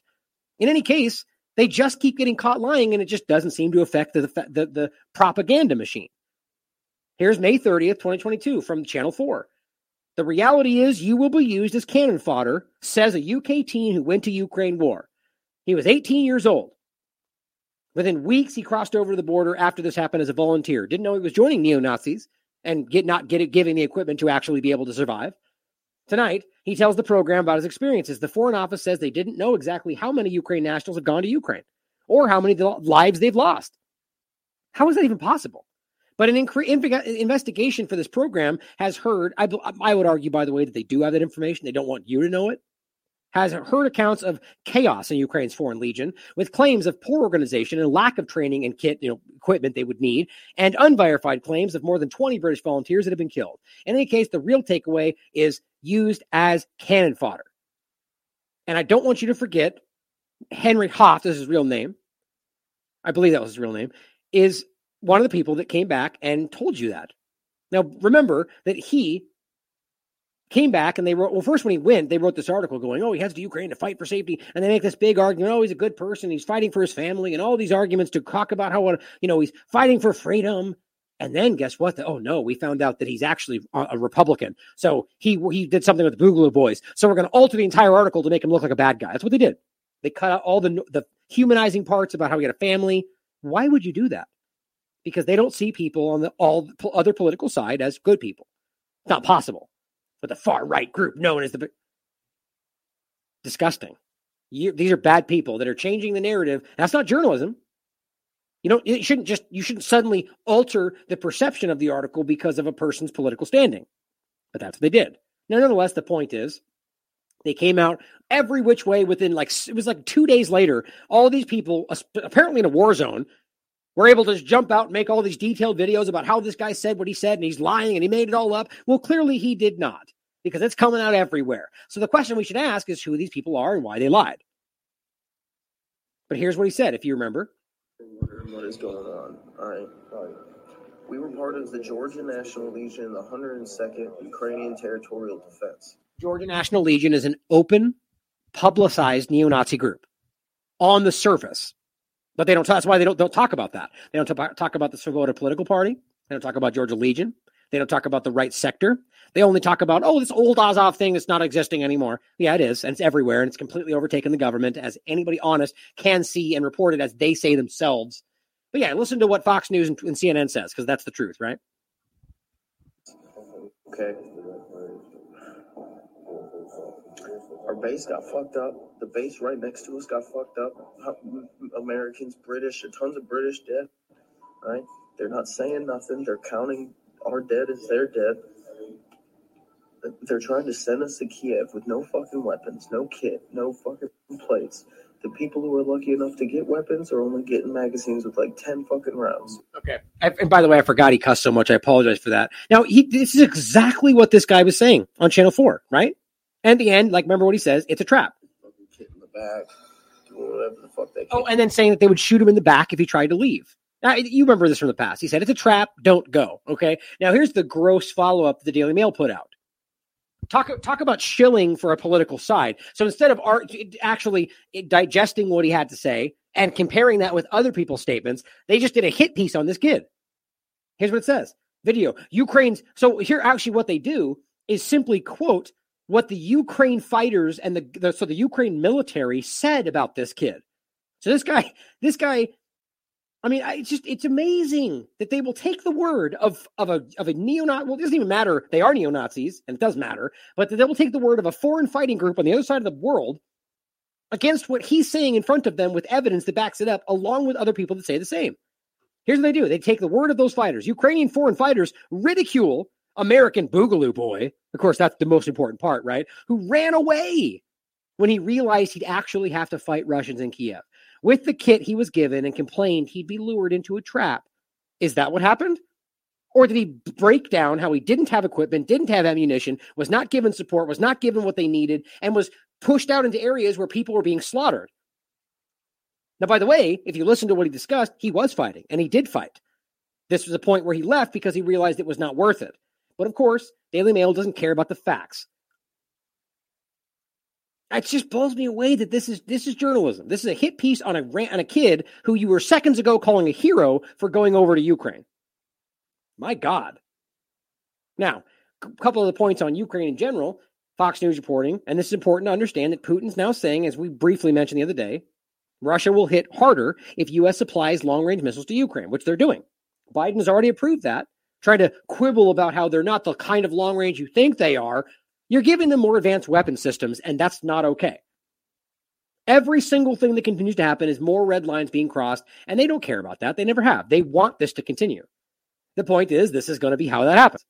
He's giving you the red line, which would be a red line for anybody in this situation, to say you're literally giving these neo-Nazi extremists on our border who are ethnically cleansing people in Donbass right now with your missiles, longer range missiles that could potentially reach Russia. And then when things start blowing up inside of Russia and they pretend it's not them, they're going to say when Russia does something about it that Russia is the one that instigated it, just like they do in Palestine. It's a broken and obvious process, but they'll do it anyway. So wait for this to happen, I guess, unless we do something about it. And finally, as they're dumping billions and billions and billions of dollars into the lap of neo-Nazi governments in Ukraine, he again stands up, Zelensky, and says, we need constant U.S. aid, not one-time weapons deliveries. We don't need your piddly $30 billion. We need it every single week. This is what they're saying. Can you even believe that? I mean, how much more money they need laundered? I don't even understand. Constant aid, not a one-time weapons delivery. Why is he dictating the process here? If you weren't able to get this done without constant moment-to-moment funding and weapons and support from somebody else, you were never even in a place to even be a part of this. So that what it shows you is they're not the ones conducting this. It's been very clearly shown that this is you should have known this from the beginning. This is an open, transparent proxy war being waged by the U.S. government. Yeah, they need constant aid every second because they never even had the ability from the very beginning to fight this or to wage a legitimate war. Do you really believe that they would step into this kind of a war with a big superpower when they needed constant aid from somebody else to do it? It's just embarrassing. This is one of the most clumsy and embarrassing agendas, maybe next to COVID-19, that I've ever seen. And just so we're aware, by the way, this is maybe outdated. Oh, it's outdated by a little less than a week. Where military aid to Ukraine comes from. And I promise you this isn't accurate. It's probably wildly downplayed. But just take a look at the breakdown. Maybe ask yourself why in U.S. the gas prices are so high, why you're struggling as much as you are at a time when, look at what that is. It only shows $25 billion, by the way.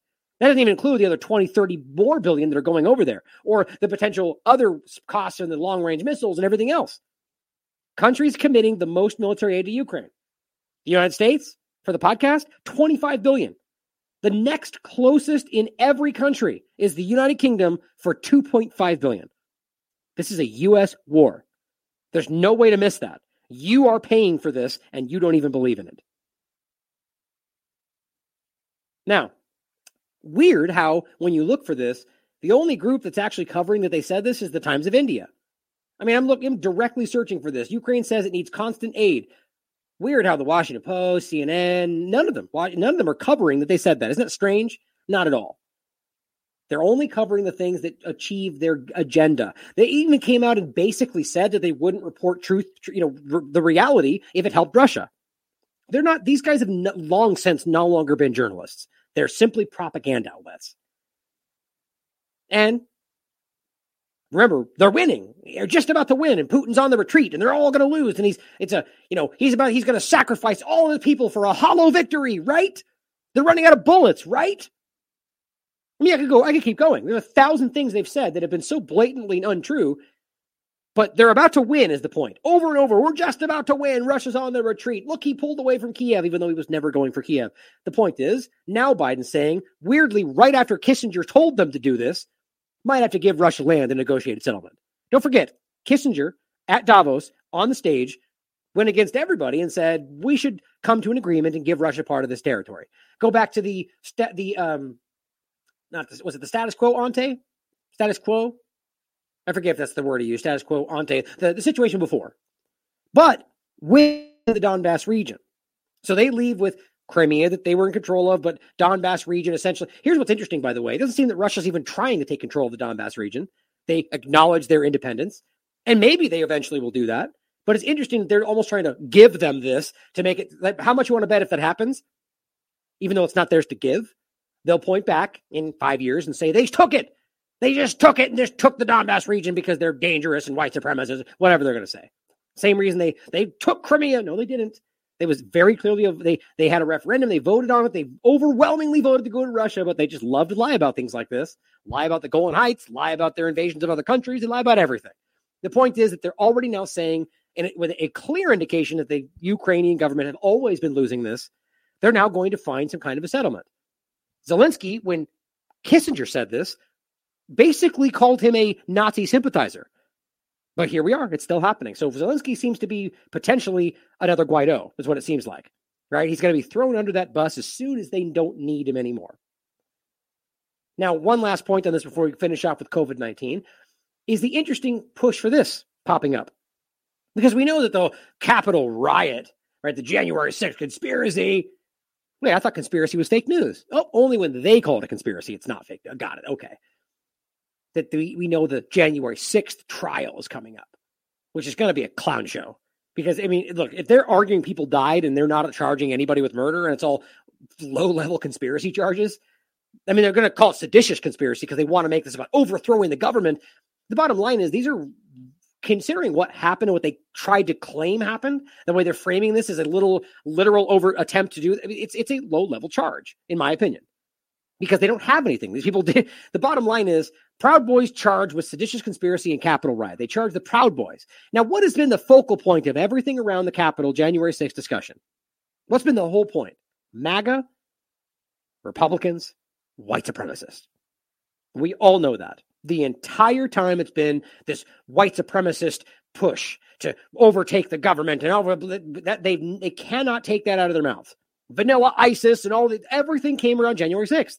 So isn't it funny that the primary focal point of this charge is a person that is not a white person? That's him right there. And his name is Henry Enrique Torrio. Now, that I think is hilarious is that they don't use the term white supremacy or even a reference to racism or bigotry or any of that stuff, even once in this article. Isn't that funny? How in every other possible frame, they always talk about the rising threat and the domestic terrorism and all this stuff, but they don't talk about it in this one, maybe because it doesn't work for the narrative. This guy is basically, I mean, he's not a white person. How does that make sense? How are these people white supremacist, MAGA, vanilla ISIS if they're not white? I mean, of course, that's how they clumsily talk about vanilla ISIS. It doesn't make sense, but he's not vanilla at all. How does it make sense? Because their narrative is so broken and crumbling, nothing adds up anymore. It wasn't a riot. It wasn't an insurrection. It wasn't any of this stuff. It was obvious that they were creating and allowing this to drive forward, in my opinion, in hopes that these people would take the bait. So they could be framed as the exact, and don't forget, they were Ukrainians that were there screaming things in Russian. This is a provable point that we've discussed many times. There's 1,000 examples. How about the fact that the people that they're trying to frame in this regard are people that have direct ties right back to the Azov movement in Ukraine that was armed and funded and created by the CIA. Their own documentation makes that clear. This is meant to create, in my opinion, the beginning stages of what they're going to try to frame as the domestic presence of some kind of white supremacist rising entity they're going to try to tie back to Russia. That's been my opinion this whole time. However, whether or not you think that's the case, this is ridiculous. The former top leader of the far-right Proud Boys, far-right, which otherwise means what? Racist, right? He's a white supremacist. How does that make any sense? Oh, he's a self-hating white supremacist. Okay, got it. But it's that doesn't even make sense. But the point is, self-hating minority, whatever. But it goes on to say, the far-right Proud Boys extremist group, which is not what they are, and other members were charged for seditious conspiracy for what federal prosecutors say was a coordinated attack on the U.S. Capitol. Right, coordinated attack. Even though in multiple stages, there's all in video of people letting them in, of people laughing and communicating and sitting down and having conversations with the police that were present. Oh, yeah, no, I'll get out of your way, man. I'm sorry, I know. But this is all on the record. And the only person that actually got shot was by one of their people and this Ashley Babbitt person. But it was a coordinated attack. It was completely wildly uncoordinated, it seems. The latest indictment against Henry Enrique Torrio, the former Proud Boys chairman, and 4 others linked to the group comes as U.S. House Committee investigating January 6th riot prepares to begin public hearings this week. How much you want to bet that they won't show you what's going on in those hearings? Right? We'll get every dying second of what happens between Amber Heard and Johnny Depp. But we don't get a single glimpse of what happens with Ghislaine Maxwell. Nothing. How much you want to bet this is the same way? But they don't want you to see what's going to come out. They don't want you to see. I don't know for sure. Probably, maybe they want you to see it. But if it doesn't, it's my opinion is because there's stuff in there that is flimsy. They don't have the standing to make this argument. They're going to try. The indictment Monday alleges that the Proud Boys conspired to forcibly oppose the lawful transfer of presidential power. Now, that may be true. Who knows what their intentions were, but neither do they, right? Yeah, right? Exactly. That's a great, but this is the point that people fail to make. Nobody was armed. Nobody. How in the world can you overthrow an armed location with nothing but your bodies? You can't challenge that. That's why they're so desperate to get away from this. And that's why, in my opinion, they wanted them to show up with those. They wanted them to stand there, and they knew what they were trying to do, in my opinion. But either way, as the person in the chat says, the first insurrection without a gun. They're scheduled to stand trial in August in Washington, D.C.'s federal court. The seditious conspiracy charges are among the most serious filed so far, but pretty milquetoast when in regard to talking about an insurrection, which, can come with the charge of death, treason. But no, we're just conspiracy. They conspired to what exactly? Right? If they conspired this is such a flimsy argument. And then the main point for me is ultimately how I think it's pretty hilarious that they will go out of their way to disregard the word conspiracy as if it means fake. Everywhere. And my point is, there's conspiracy all the time. It's a legal term. People get charged with conspiracy, like this right here. So why then, when we talk about people conspiring, is it like, oh, here we go, fake news? How does that even make sense? Well, exactly like I'm always talking about. Nothing means everything, everything means nothing. It only means it when they say it. When we point at it, that's stupid. Well, why exactly? People conspire. You're making that case right now.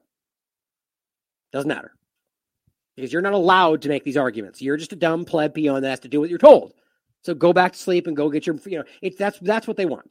But here's the point of where I see this going. My brother sent me this today. This is issued today. Homeland Security Bulletin. Guess what, guys? We're in a high-level state of threat based on their ambiguous argument that bad people are collecting to do bad things. Now, sure, if you trusted them and believe that they're doing the right things, but they can't tell you for national security, well, then maybe there's a threat that we don't know about. History shows you that probably nothing's happening. And if it is, they don't care about your safety. That's just the simple reality of where we are. Now, you can call me a pessimist, and it has nothing to do with hating the country, because the government is not the country. It is quintessentially American to point out when your government is broken, to point out when they are the ones stealing from you, when they are the ones violating your rights. That's literally the reason this country was founded. But now we're going, you can't criticize the government. That's fake news. That means you're anti-American. That's what the left and the right would say.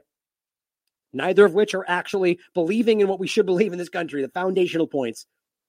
Even, by the way, even the ones on the right that would scream about the Constitution in many ways are being tricked into arguing in certain ways those things shouldn't apply. The bottom line is, guys, that these things are inalienable. There's no debate. We're at a point now where they are casting down these kind of threats to keep you at a state of fear, really, but which gives them some kind, like this is, think about like the national state of emergency. These kind of things come with certain legal actions. What it says, the United States remains in a heightened threat environment, as noted in the previous bulletin. So this is just a continuity of we're always in a threat. Like this is the never-ending war on you, on everything else, and everywhere. And several recent attacks have highlighted the dynamic and complex nature of the threat environment. Oh, which ones? Let's not be opaque about it. Obviously, we're talking about the shootings. Highlighted and dynamic. Oh, which ones? The ones where the police intentionally stood back so they wouldn't stop it? Or how about the ones where the guy was directly tied back to the Azov movement? Yeah, nothing to see here. But it says, in the coming months, we expect the threat environment to become more dynamic. Why exactly? What do you expect? What intelligence do you have? No, nothing. We don't get to note that. You don't get to know that. You're too stupid. But just trust us. As several high-profile events could be exploited to justify acts of violence against a range of possible targets. That's the most opaque and broad thing I've ever heard. So people could do things that could lead to danger. So we're going to push you at risk. These targets could include public gatherings, faith-based institutions, schools, racial, religious minorities, government facilities, blah, blah, everything. U.S. infrastructure, the media, the perceived... So anything.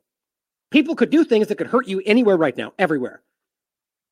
I mean, I'm not even being joking about this. That's just list off everything. These targets could include anywhere, everywhere. Threat actors have recently mobilized to violence due to factors such as personal grievances, reactions to current events, adherence to violent extremist ideologies, including racially or ethnically motivated or anti-government or anti-authority violent extremism. So they could be motivated by being upset, reaction to things that are happening in the world, adherence to violent ideology, ethnically, racially, or not wanting the government, being against authority. I mean, this is just so broad, and basically what it comes down to is people challenging the narrative. Because you understand, now, what they're listing there, you could take at face value, or you could realize that they're arguing people like me are taking action that's racist, or that are taking action that is adherence to violent ideologies. Like, argument being that what we're doing with the vaccine discussion is violent. Like, I know this is a stretch for some people, but they've already made this connection. Or how about just anti-government? Which I am anti-government. I've made that very clear because I have a right to be. That is my right. But nonetheless, that right now makes me a terrorist. That's how broken these things are. Or how about the fact that they'll point out in everything that has discussions around the militias and whatever else that people that are the people that strongly believe in the Constitution are dangerous. I'm not making this up. This has been listed for years now. People that believe too strongly in the Constitution are potentially risk factors.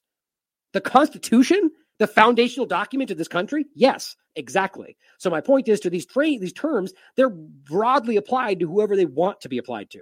Foreign advisories, including terrorist organizations and nation-state adversaries. Foreign adversaries, including terrorist organizations, nation-states. I don't know why you would... See, this is my point about it. Foreign adversaries includes those things. It's just like saying foreign adversaries, including these foreign adversaries, also remain intent on exploiting the threat environment to promote or inspire violence, sow discord, or undermine U.S. democratic institutions, which don't exist. We continue to assess that the primary threat of mass casualty violence in the United States stems from lone offenders, the shootings, mass shootings, and gun and small groups motivated by a range of ideological beliefs and or personal grievances. That is you, ladies and gentlemen. Small groups motivated by a range of ideological beliefs, which again just means anything, everything. Personal grievances? Is there anybody anywhere that doesn't have some personal grievance with the way the government's handled COVID or Ukraine or something? So bottom line is, guys, you're a threat. You as the American people are a threat to the United States government. So we're going to maintain a state of terrorism threat because you're dangerous. The war is on your body. It always has been, whether it's your body or your rights or anything else. And this is going to expire on November 30th. So it starts today and it goes all the way to November 30th and it'll loop right back around. All these come with additional abilities. Now, for them to do certain things. But it says here, the continued proliferation of false or misleading narratives regarding current events. That's everything. That's vaccines. That's Ukraine. That's anything you want to point at. Right now, if you are doing what I'm doing, you could be called a terrorist. We are in that place right now. And that's crazy. And as always, I will continue to do this and stand up for you and all of us because we have a right to do this. And as you know, what we're doing is not dangerous. It's not terrorism. Whether or not we're even incorrect, which I mean, clearly the corporate media does that all the time, usually on purpose, but you have a right to be. You have a right to be incorrect. Even if you mean to, by the way, which I don't argue you should. I think that's bad, but you have a right to do those things. There's a lot of people out there, like the media and the government, that willfully tell you wrong things. The point is that when did you stop being allowed to make a mistake? The real point is not about any of that. They're framing it as trying to stop those things, whether or not you make a mistake, but really it's about stopping you from covering the things that challenge what they say is the truth. And it's just everywhere. Now, finishing off with, well, it's more. We have quite a bit to go, but generally the last part of the show now is going to be focused on COVID-19. But I wanted to start with this article from BBC, which I think is really upsetting, but highlights a very important point about the shifting of authority around your body, around your family's body, around your children and their bodily autonomy, like the idea that you no longer have the decision is really disconcerting. I mean, this has been happening for a while before COVID, but it's gotten so aggressive in regard to the injections and whether your child has a right, and they don't care. We've seen this everywhere. Marching children out of their schools when they're 5, 6 years old, right up to a little kiosk and getting injections, whether or not their parents know. And they've said, we're allowed to do this because danger, whatever. It's horrific. Not everywhere in the world, but a lot of places I've already shown you. This is about a child who is brain dead, and I'll get into what, the weird circumstances of how that came about. But that's not the main focus, at least not to start. Tests show part of Archie Batterby's brain is dead. Courts told. Now, this is Archie Battersby, 12 years old, was randomly found unconscious at his home in Southend, Essex on 7th of April. Now, I'll get into that more in a second. They don't know what happened. They are all about guessing in any direction they can away from, which I would argue is the fact that this kid was injected. But it says specialists at the Royal London Hospital in East London said his life support treatment should end. This is what bothers me. This is the real first point. Why does this hospital have any right to decide whether or not this child, or anybody for that matter, is removed from life support if the family wants to do it and is willing to take the costs? Right? If you're paying for it, which they are, why is it not your choice to decide whether or not this child is put to death? Whether they're brain dead or not? Archie's parents, Holly Dance and Paul Battersby, disagree with these experts, with his mother saying that he's still in there. God, it makes me sad. The prognosis was very grave, says the doctors. The doctors are saying that there's been no improvement since the scans were taken in mid-April, but there has been signs of deterioration. Quote, I think Archie has sustained severe enough brain damage that a point of return is unlikely, which doesn't mean it's not possible. History has shown in many cases like this that modern medicine does not fully understand the real dynamics of how, like, for instance, the baby and the mother and the skin-to-skin contact. A baby that was declared dead, and I think it was something like almost 15, like it was an incredible amount of time later. And I'm not even making this up, like 10 minutes or a really long period of time after the baby was literally declared dead, that it was being held to the mother's chest. They said, we have to take the baby. Right? Like at some point you have to even understand that. It's like, well, it's technically, I know you're upset, but we have to take the baby because it's died. But she refused. I mean, to the point where the husband had to stop them. And guess what? The baby came back to life after a really long period of time. It's a miracle, they said. And it is, it seems like. But it's because one of the reasons why it's so important to have breastfeeding and skin-to-skin contact immediately, which is a lot of the things they're trying to take away. The point is, this kid, they don't know for sure he's not going to come back. And it's not your choice to make if this mother believes that he'll come back. Because there's plenty of stuff that happens that has nothing to do with what we think we understand about science, about medicine. Plenty of things happen just like that. Now, I don't care if you want to talk about resources and pandemics and whatever else. It's not once you give that the bed and the resources to them and they're paying for it, it is not your choice anymore to remove that from them.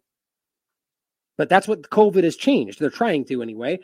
Bannister Bruno Quintalavelle, that's a crazy name, representing the family, told the judge, so they're in a court of law arguing for his life, that Archie's heart was still beating.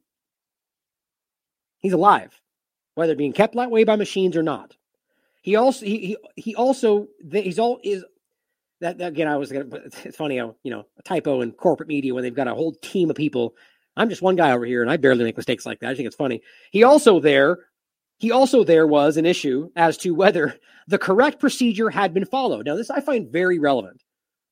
And whether the family's views had been taken into account. So there's a huge question there about whether or not this is an effort to quickly get this story over, because potentially there's malfeasance here. Potentially that the hospital did the wrong procedure or didn't listen to what the family wanted, which then led to potentially, anyway, however you look at it, they're having an issue with that. They pointed that out. So you have to argue or ask rather whether or not that's playing a factor in their rush to put this kid away. Of course, how dare you suggest something? Put this emotional pleas away. We know that hospitals are like this. We know that they will make decisions based on resources and they argue it's for the best interest of everybody, blah, blah, blah. We know this happens. And you could even agree with it. You cannot argue that they wouldn't make a choice like this knowing that they could potentially have legal consequences. People make choices like this. You can't just be like, they're doctors, so they wouldn't do it. Of course they would. Not all of them, maybe not the majority, I don't know, but some of them have and would. People make gross decisions. Not everybody's a good person because they wear a lab coat. Mrs. Justice Arbuthnot has heard that Archie suffered brain damage in an incident at home in early April. This is the court. Here's all they say about that. And from my looking into it from other articles and stuff, it seems like they don't really know. His mother, Mrs. Dance, believes, so this is them guessing, he may have been taking part in an online challenge at the time. Her son never regained consciousness. Okay, so before, I guess the last sentence. The final hearing for the case in the family division of the High Court is due on end on Wednesday, so it's tomorrow. So if this court rules that he should be removed from life support, they're going to do that. Why they have that authority is so beyond me, I can't even understand it. It's their son, their life, their choice, they're paying for it. What's the point here? Is this about establishing a precedent? The government is the one that has the final say about your life, your standing, your health, everything. Because you know what? You're their property, which is what they're making clear. But back to the point here. Why is the assumption that he may have been taking, for an online challenge? Okay, is there online challenges that include doing something that could lead to brain damage? I mean, what a leap. What a guess. How about the fact that there's plenty of other things going on that could do that, whether taking injections or spike shedding or everything else that lead to things just like this? I just think it's interesting that we're willing to guess in any possible direction. Like, who knows? He might have been taking part of an online challenge that might have led to something like this, or maybe 100 other things could have happened. It just blows me away.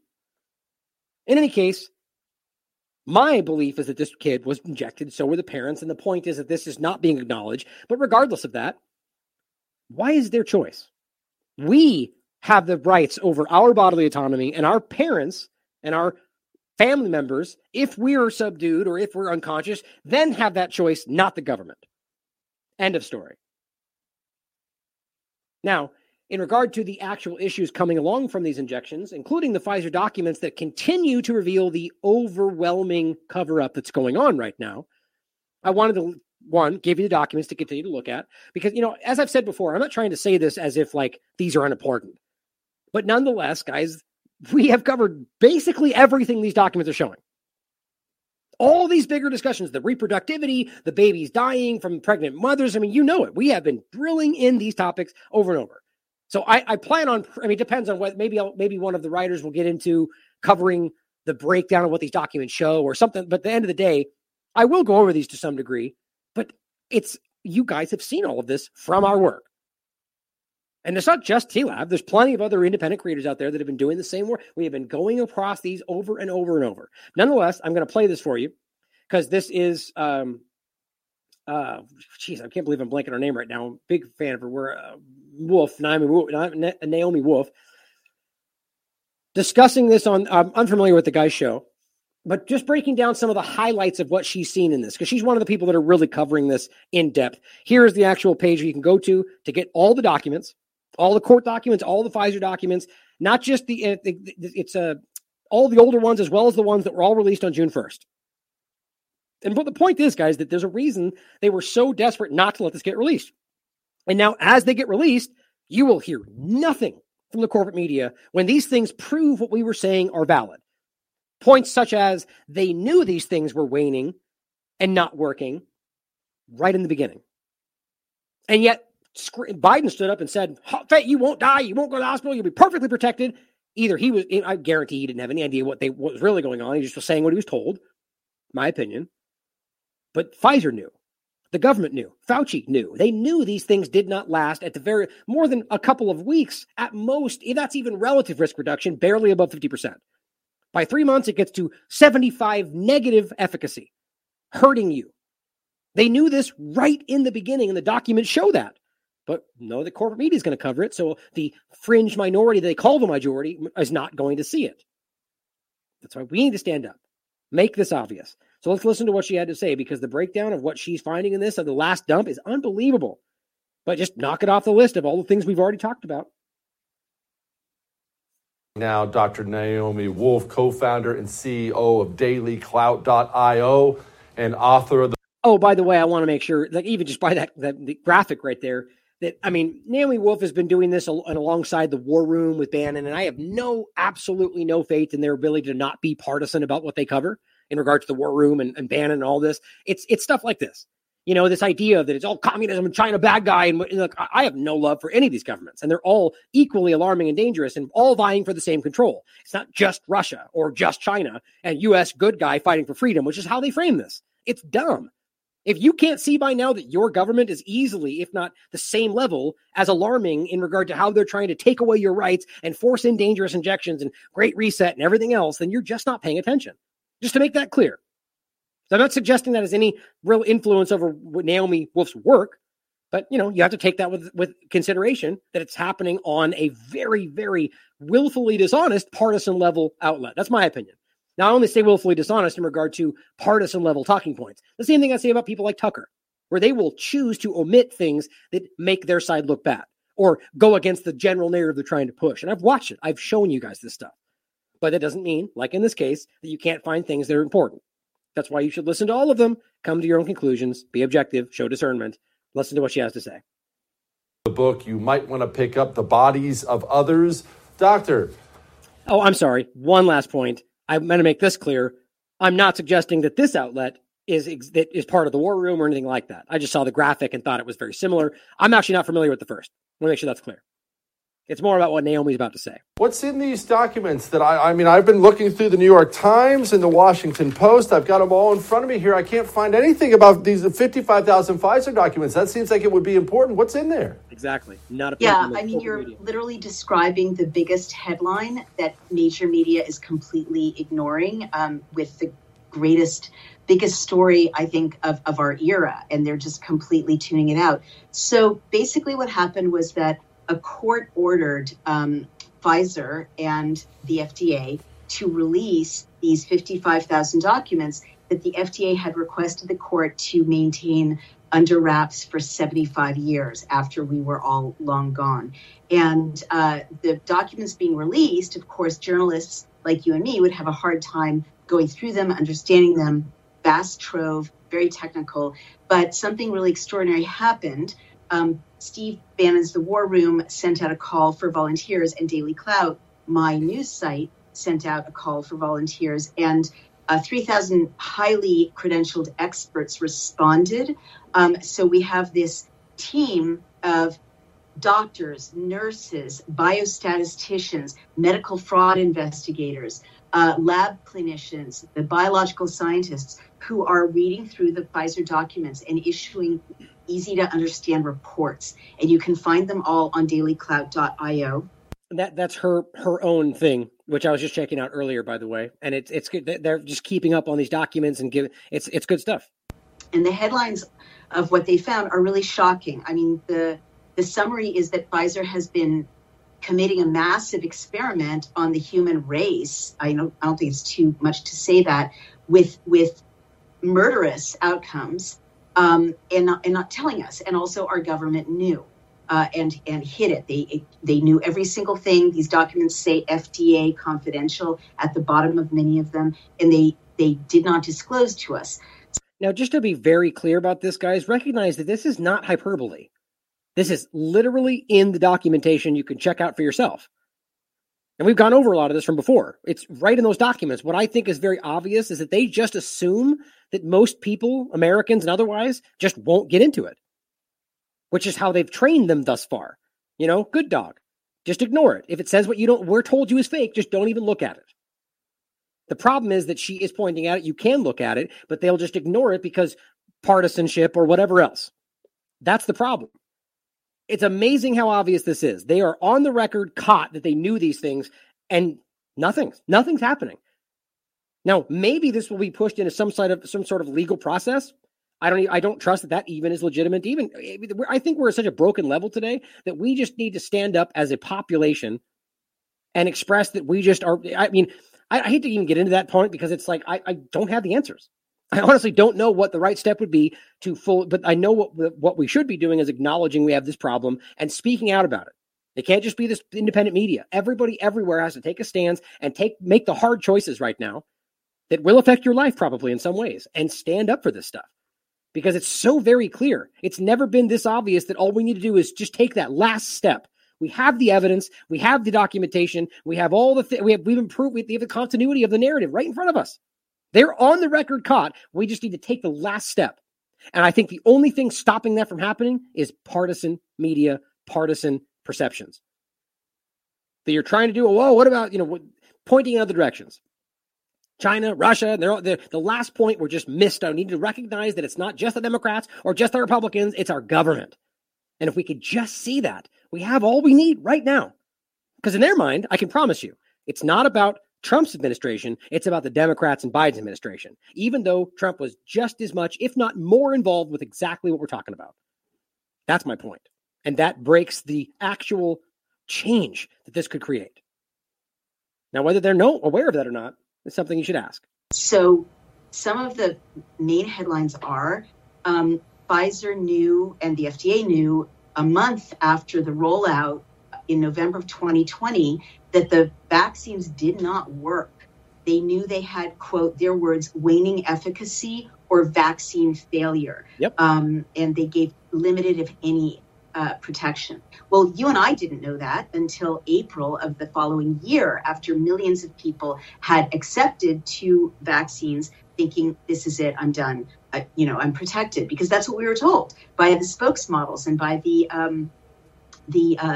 government employees, the government agencies, safe and effective. Our president said, you will be completely protected once you're vaccinated. They knew it wasn't true.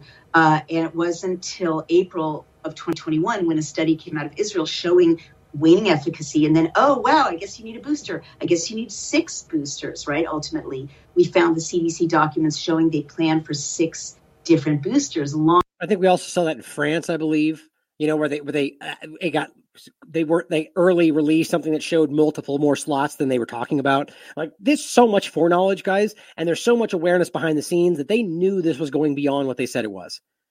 If that's all you can wrap your mind around, that's enough. It goes so much deeper than that, but they willfully misrepresented what was happening, and it was to your detriment, to the detriment of your health and your families. Please hear that for maybe the new people hearing this show. Long ago, but the FDA knew this 6 months before and did not tell us. We weren't told that the mRNA, the lipid nanoparticles, and the spike protein does not stay in the deltoid, right, the injection site, even though every doctor, every spokesperson claimed that it did. I had doctors telling me when I said, where does it go? They said, oh, it stays in the deltoid, of course. Not true. Pfizer knew, and the FDA knew, that within 48 hours, it goes right into your bloodstream. And from there, it lodges in your liver. And again, many children are having liver problems now. People are mystified. It goes into your liver. It goes into your adrenal. Your spleen and all the things where we've covered all this, right? We talked about the fact that it goes into all your reproductive organs. It goes into your spleen predominantly. That's the lipid nanoparticle concentration, or the reproductive issue. It's all of this. We've discussed it. Or the staying in your arm, right? The fact that this has obvious, and it's not just 48 hours. The actual peer-reviewed science that we discussed shows that within 1 hour, it's already circulating your bloodstream. It was 11 out of 13 people, and so this is important stuff, but it's amazing. This has been there for a year and a half, most of it. Your lymph nodes, and if you're a woman, it goes into your ovaries. And lodges there. They knew that. I remember the rat study I keep showing you, or have shown you many times, where almost 10% of the female rats had an almost 10% decrease in reproductivity. And they simply go, well, if it wasn't below 25% decrease, it's not worth reporting. It says it right there on their document. And then they go on to report that it has no effects for reproductivity. This is the kind of stuff we're talking about. This has all been there. These documents are just making it absolutely solidified as things that they knew before the studies came out. They knew this. Pfizer knew this. It was a massive cover-up. Pfizer lost hundreds of records of adverse events. They stopped locating them. Pfizer knew that about 4 months after the rollout of the mass vaccination, there had been more than 42,000 adverse events. More than 1,200 people died, and 4 of those people died on the day that they were injected.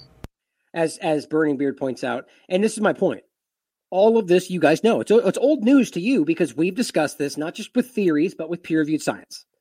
The point she's making here is not that we didn't know this. I've seen her cover a lot of this stuff too before this, is that we're now proving that Pfizer knew this too. Not just because we can point out what they've said, but because of their own documentation. This goes back to the beginning, for 2020.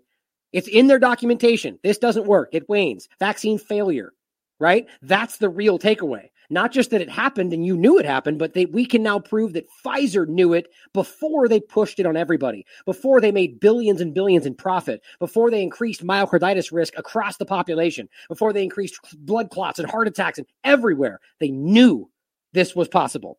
If not possible, they knew that this was, or more than possible, they knew that this was a risk and they covered it up. That's the main point. 4 of those people died on the day that they were injected.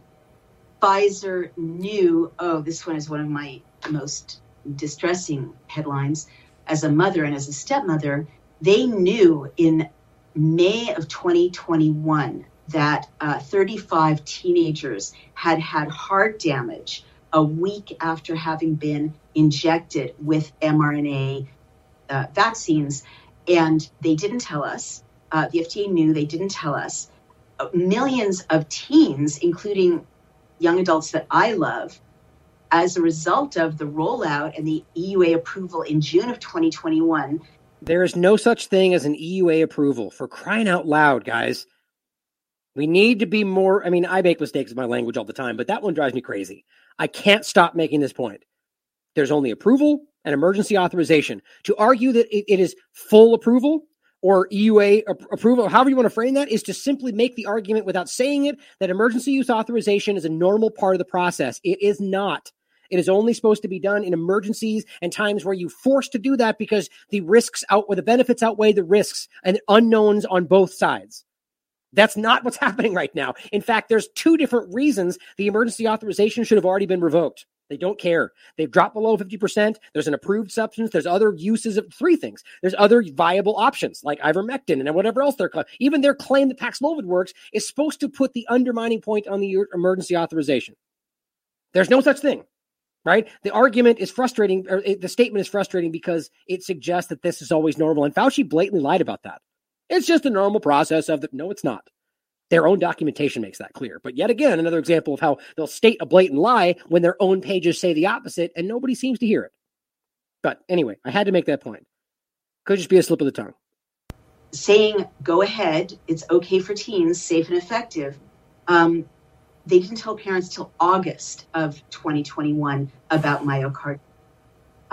So that was 4 months in which parents did not have informed consent and went ahead and got their minors injected, and they don't have informed consent still because they're not telling people antibody-dependent enhancement is possible, despite the peer-reviewed science that said it was significant and severe. So who cares? So the point is that all this stuff has still been there, and they're still breaking these rules. So young adults and teenagers and children are at very little to no risk from COVID if they don't have serious comorbidities. Pfizer. Oh, here's one. And then I'll get to the babies. I have to get to the babies before you stop me. But Moderna's dose, according to the Pfizer documents, is 100 micrograms of these lipid nanoparticles, spike protein, and mRNA. Pfizer's dose for adults is 30, so less than a third the same amount. Pfizer knew that 100 micrograms was so dangerous and had so many more adverse events that they stopped it internally due to its reactogenicity. That's their word. But they didn't tell my mom, who got the 100 microgram Moderna dose. They didn't tell anyone who got the first and second Moderna dose that the amount was too high and that it was dangerous and maybe they shouldn't take the booster or they shouldn't take that second shot. They should wait and be observed. They did not tell anyone, but they knew it was too dangerous. Okay, how about the fact that that's exactly why there's no such thing as a mix and match scenario? There are literally different amounts, different holding temperatures, different expiration dates. But yeah, just go ahead and use the other one. How about just take AstraZeneca after mRNAs? Who cares? That's literally happening in the UK right now and places in the US. Just go get your 4th one from whichever one you want. Just pick out of the bargain bin. Who cares? Like, it just has to show you how wildly off the rails this got when they're like, just as long as you put something in your arm, then you're good. But then you got to have 4 more after that. I mean, it's just so crazy. That's her point, though, is that these things are wildly different, but they're pretending you could just take the next one from any other lot that you want to pick from. And that's not meant to be lots as in the other conversation about the different dangerousnesses of the different lots. That's just, I didn't mean to confuse those two things, but going forward. And they dropped it internally. Let me fast forward to really horrific, the most horrific headlines are the ones that have just come out in the last week or two from these volunteers. So I asked them to drill down into pregnancy and childbirth and lactation, because I did the research, and I share this with readers in the bodies of others, showing that the CDC was saying safe and effective, and the New York Times was saying safe and effective for pregnant women, but there were no studies showing that was true. You've heard this before. Well, the Pfizer document volunteers found that the claims that the vaccines were safe and effective for pregnant women was based on a study of 44 French rats that lasted for 42 days. You've heard this. There wasn't even enough time given these rats, these mother rats, to give birth and see if their baby rats were okay. They autopsied the fetuses, decided they were fine for human women and their babies. Of course, and remember, these are the fetuses that had weird rib abnormalities. Or weird, like they grew like an extra rib, or all these weird little things. Like the fetuses had abnormalities in their skeletal structure. That's the Pfizer documentation she's discussing. That's not supposed to matter. I've shown you that like 7 times on the show in different points. That's the same one that says they had almost a 10% decrease in reproductivity.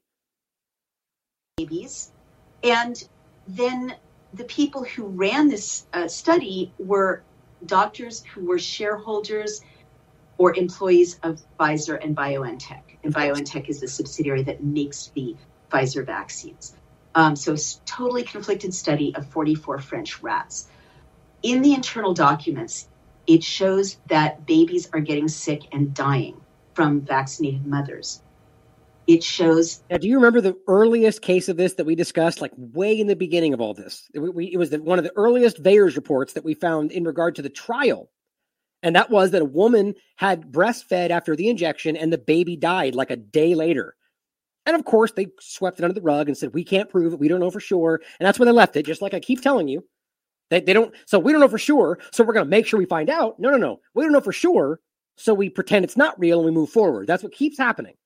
If you don't know for sure, that means it could be real. They don't care. That's why I keep pointing with VAERS. They go, well, fake news. We can't prove. Except they'll point at it, and they have many times, to make their arguments. All hypocritical double standards everywhere. It's frustrating. That 270 women, even though pregnant women were excluded from the trials, right? So therefore, no basis on which to say they were safe and effective. Nonetheless, 270 women got pregnant during the period that they were being followed by Pfizer. The records of 230 of those are gone. No one can find them. They are missing. But 36 pregnant women were followed. They gave birth, vaccinated women. 28 of those women lost their babies.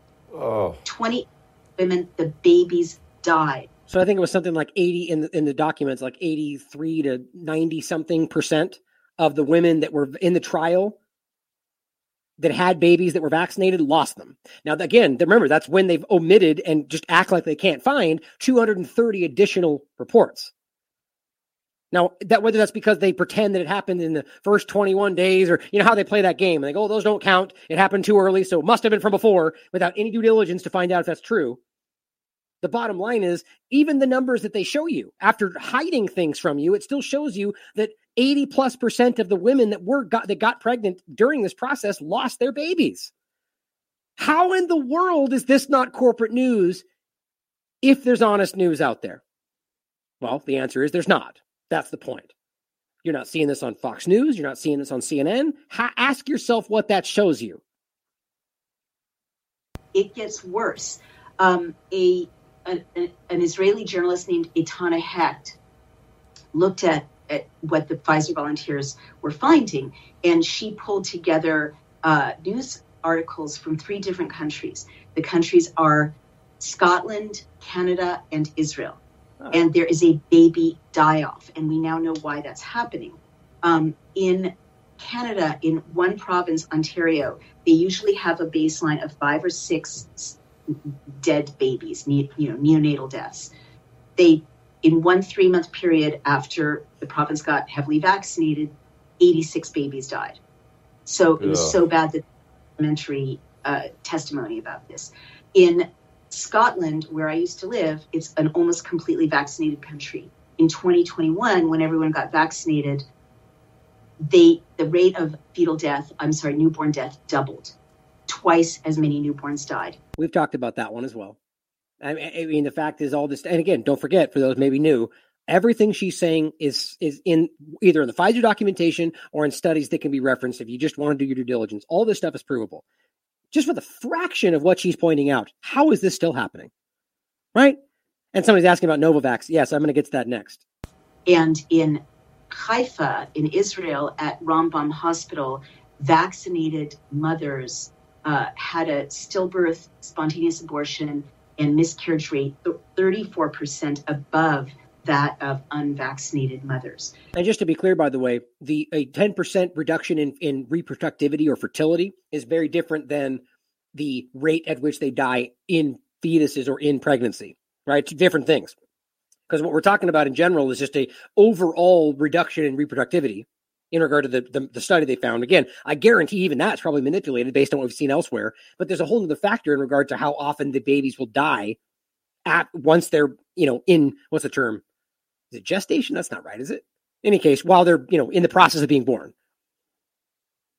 So there's a baby die because you've got to scale those numbers, those signals among 190 vaccinated countries. And if you're wondering why, the War Room Daily Clout volunteers seem to have found at least one of the reasons why. And it's shocking, but it's predictable. Lipid nanoparticles, they're hard, fatty casings. They contain the mRNA. They're tiny, but they're hard. They're made of a fatty substance. Well, this is zooming around in your body, and it's going through every human membrane. It crosses the blood-brain barrier, so that can account for the strokes and dementia-type issues that we're seeing, the hemorrhages, the clotting. That plays a factor, in my opinion. It's far, far, far more about the spike protein than lipid nanoparticles, just to be clear. And that's my opinion, but it's also based on most every expert I've heard talk about this in regard to that. But lipid nanoparticles, very clearly, as I've done entire shows on, are also in and of themselves toxic in a lot of different ways, whether we're talking just nanoparticles or just specifically lipid nanoparticles. The point being that we're talking about things that could be dangerous. But then even the mRNA it's delivering in and of itself can also be dangerous. But based on people like Bhakti we played in the beginning, Dr. McCullough, Dr. Danny Rancourt, plenty of experts are arguing the spike protein is undeniably the most damaging part of this, just so we're clear on that. Because that's my opinion. So many clotting adverse events, but it also traverses the amniotic membrane. So these hard, fatty alien particles are getting inside the amniotic fluid where the baby lives. And not only that, even if the babies are born okay, what we're finding is that, and this is an NIH study, preprint has shown this, polyethylene glycol, which is in the Pfizer injections, is a petroleum byproduct. It's in white strips, for instance. You're not supposed to ingest it or inject it into your body. Not for human use. We've talked about this both in regard to the other the lipids, or which one. In any case, we've talked about this specifically in regard to polyethylene glycol, PEG.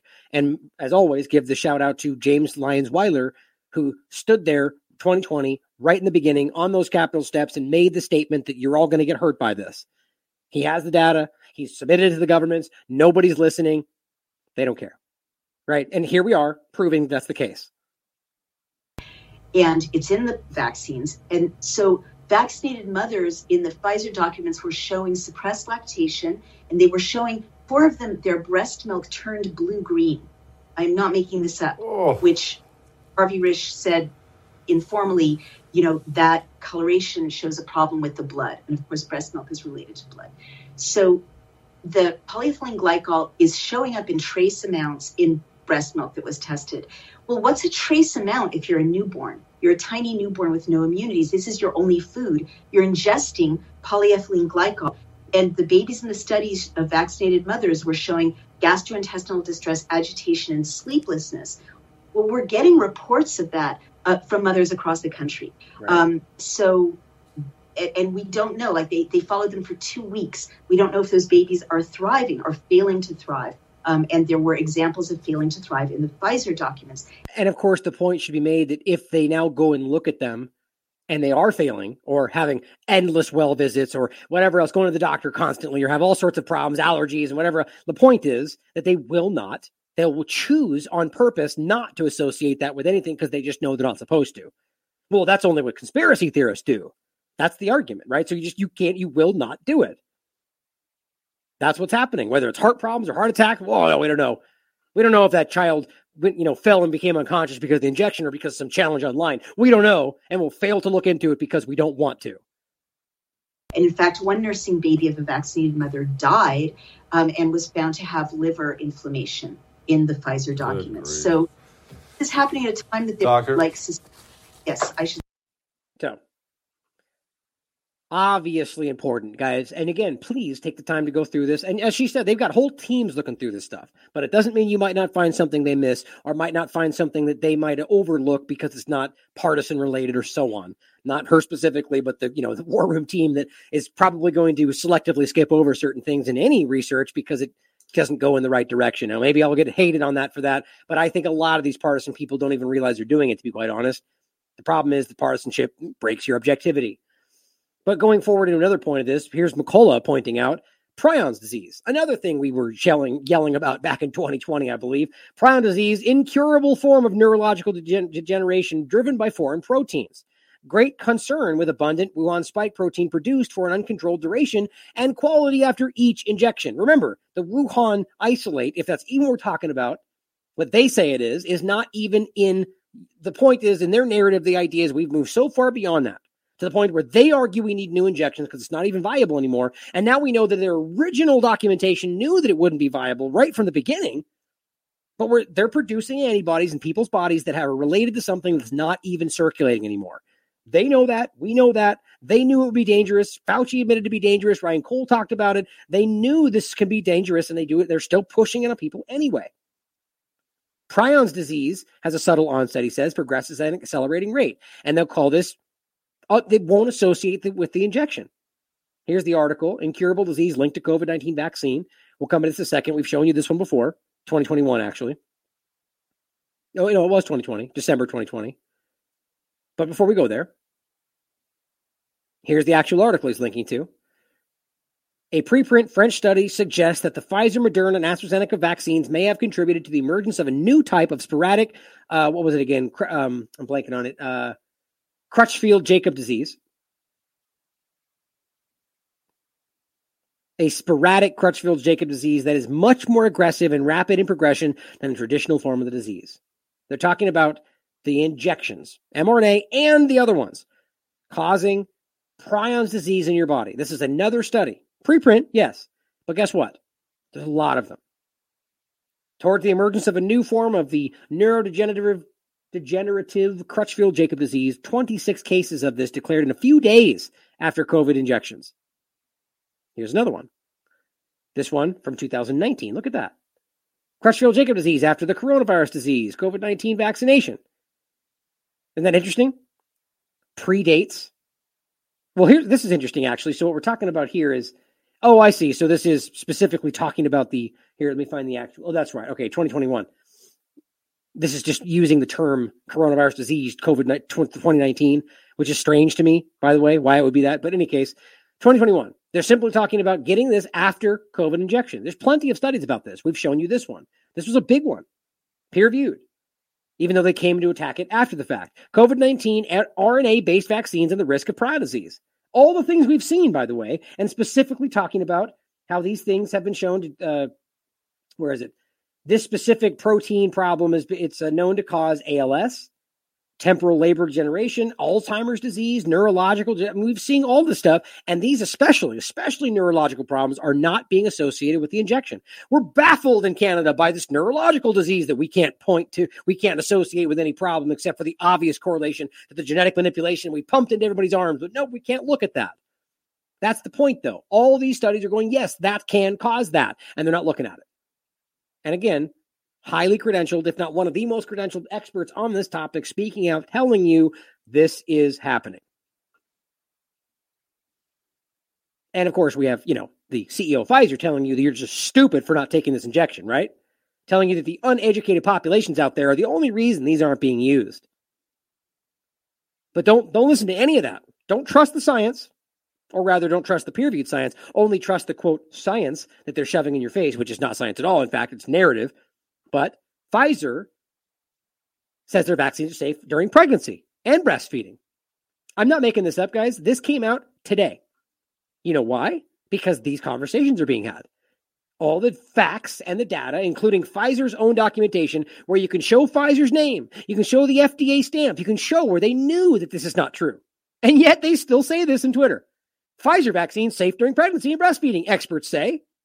Can you believe this? Well, on top of the fact that their new documentation, which you should see for yourself, says the same thing, we don't even need to go there.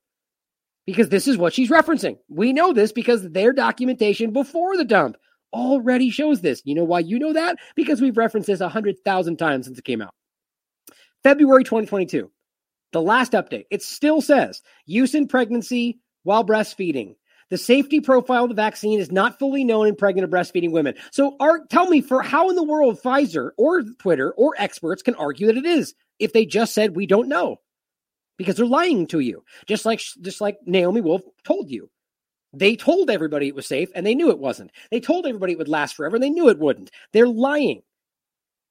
This is incredible. We are at a point right now where this has never been this. We need to take that final step. These people need to be put in prison. And if you want to peruse this document even further, you can find out what it says. Immunocompromised patients, they don't know if it's safe, even though they're telling them to get it first. Frail people with comorbidities, such as elderly people, they don't know if it's safe, even though they're forcing it on them first, which is why most of them probably died. Or the fact that the interaction with vaccines, right? Like the flu vaccine that they're pushing to get at the same time. They don't know if it's safe. Co-determination and the safety of that was not performed. How can they do that? How about the fact that the long-term safety is currently unknown, but they're giving it to babies and children, but we don't even know how long-term safety is. It's never been this. This is baffling in the real sense of the word, because it's amazing how it can be this clear and still happens. Now, in regard to Novavax, today, June 7th, FDA panel recommends Novavax COVID vaccine be the fourth emergency authorized used injection in the U.S. I actually couldn't believe this. You know why? Because we just talked about this. Here's Politico. The FDA's Independent Vaccine Advisory Committee, which is just completely a broken group of vaccine promoters, to recommend that regulators authorize the Novavax COVID vaccine for emergency use in adults. Emergency use. Right. We're still emergency authorizing these things, even though we've got multiple injections in use? How does that even legally make sense? Why wouldn't you just make sure that it's approved if we're already, because the point is that they can't get these things used if they're not emergency authorized, because they're dangerous. You don't want to know why I know that? Because they just told you that. Besides the fact that we already know that from a lot of other angles, they just reported this on the 3rd. The US FDA, who just approved that, authorized that, see, even I slip up, authorized that emergency today, on the 3rd, just told you that they flagged that very shot for heart inflammation risk. I mean, how do you even make sense of that? So it's okay that it inflames the hearts of children? So go ahead and take it anyway? Because emergency. Because we're in an emergency. Guys, this is just obscene. I mean, this is crazy. But it keeps going. It's up to you. What are we going to do about it? And I'm not calling for violence. It's time to do something about this. This has never been as clear as I've seen it today. Now, the point is that they're pushing this in as this is still happening. And they're already floating BA5 and other variants are floating, and it could be dangerous, but we don't know for sure. It's just yelling everything to get you scared. They're seemingly floating up this whole narrative of monkeypox. Now, remember, we've talked about this a lot. A lot. Way back in the beginning of May, before this ever started, the idea that this is happening, or the very fact that it could happen. Monkeypox designated as a notifiable disease, says the UK Health Security Agency. The new legislation means all doctors in England are now required to notify their local council or local health protection team if they even suspect monkeypox. Right, so all those side effects, I think we've seen at least 4 or 5 of them from these injections that look almost just like monkeypox or any kind of pox. Well, of course, they're going to go, well, it could be monkeypox. PCR test, false positive, and there you go. And we're off and running. Is it chickenpox? Is it smallpox? Is it a side effect of injection? Is it anything else? Who knows? But PCR test will sure as hell give you a positive to do it enough times. So we're going to see that happen. More and more and more. And then suddenly, if they wanted to, this becomes the next thing. Now, don't forget, by the way, as they're calling it a notifiable disease, what do these things even mean? Obviously, that means they have to be notified about it. But remember, COVID-19 since March 19, 2020 in the UK, since that point, is no longer, as it lists right here on their website, considered to be a high consequence infectious disease. But we're in an emergency, though. Biggest pandemic in a century, though. But it's still not a high consequence disease. Because those things make sense together, right? It's not high consequence. But we're all going to die, though. Got it. Okay, so the point is this is just another label as they raise the discussion of these things. Monkeypox now confirmed in 12 states, says Washington, D.C., as cases grow. So why is this even being reported if nobody has died from this, which is the case, why are we still talking about this? Because it's all about keeping this biosecurity state, mRNA future, circling around in your mind as they drive this forward. CDC raises monkeypox alert to level 2. Why exactly? Recommends masks during travel. You mean the things that aren't effective? Aren't statistically significant in reducing transmission, as we've proven, as you guys have admitted in other ways? Yep, but do it anyway, though. In fact, now we also know that it increases your risk of illness. Maybe that's why they want you to start doing it again. So it'll also bolster the illusion they're creating. If that's what they know they're doing, who even knows? The bottom line is, yes, it does. As we've shown you, peer-reviewed science has shown you, increase your fatality risk from the very thing they tell you it's protecting you from. But then, on top of that, CDC recommends wearing masks due to another disease spreading globally, fear-mongering. By the way, the part they leave out is nobody's died and it's not that dangerous. Yeah, but who cares about those things, though? But here's the best part. Less than 24 hours later, they pull back the recommendation for masks. Not a joke. The CDC scrubbed the recommendation from their website. The CDC apparently did not respond to comment. Yeah, this is the point. As I said here, they're either the most incompetent people in the field or they want us to be uncertain and confused, likely both. But here we go again. In less than 24 hours, the CDC told you to wear a mask because monkeypox, and then quietly removed the recommendation and refused to comment. How else do you see that? Either they're confused themselves or they're trying to make you uncertain and confused. Less than 24 hours, and if you're going to scrub it, then comment on it. Okay, this is just uncertainty and confusion. They want you to fall into your apathy and do what you're told. When none of this makes any sense because it's not even helping you, it's actually hurting you, and this is not even dangerous according to what we actually think we know about it, unless it's something different, which it could be, and on and on and on. This is ridiculous. To finish off here, guys, as Kieran JP points out, another conspiracy theory comes true, which, by the way, this one has actually been shown to be true even before this in regard to climate change lockdowns, that they're already floating. But as he points out, climate lockdowns are highly likely in the future, which I'm actually interested by this point. It's just sort of different than climate lockdowns. So thank you for sharing this. Masquerading as a way of dealing with manipulated energy shortages. Now, I'll show you the part that he points out right here. But check this out. This is from the 6th, yesterday. Return of work from home plan, and this is in Ireland, to save fuel in event of crisis caused by Ukraine war. So we're not talking about COVID. We're not even talking about climate change. We're talking about the fuel crisis they've created that they're blaming on Putin and going, we may go back to work from home plans just to save that fuel. I mean, it's just, so you can't miss how, yet again, from a third angle now, they're rationalizing the same action because of fuel, because of climate, because of Ukraine, because of COVID, because we'll just lock down, guys. That's the point. It doesn't matter why. We just want you to lock down. We want to control you. I mean, come on. Why are we pretending that lockdowns, in whatever name you want to give it, work from home plan, don't leave your house, is anything but an absolute control mechanism that is destroying people's lives? Children, families, economies, jobs, everything. Oh, but just to save fuel that we've created the shortage of. So the point here to take away is that these will be applied however they decide to, and they'll force you into it when they push in the narrative when they want to. It says, as he highlighted, the Irish Independent can reveal that in the event of a national fuel crisis, which, by the way, they're already claiming we're in, emergency contingency measures discussed at the high-level meeting include all non-essential workers will be ordered to work from home. A limit will be placed on all non-essential car travel. A strict limit on the amount of fuel motorists can buy at any one time. Good God. The implementation of an immediate and strict reduction of the speed limit. Wow. The plan also includes the introduction of an emergency scheme. Of course, it's an emergency declaration, whereby motorists with an odd number at the end of their car registration will only be allowed to drive or refuel on alternate days.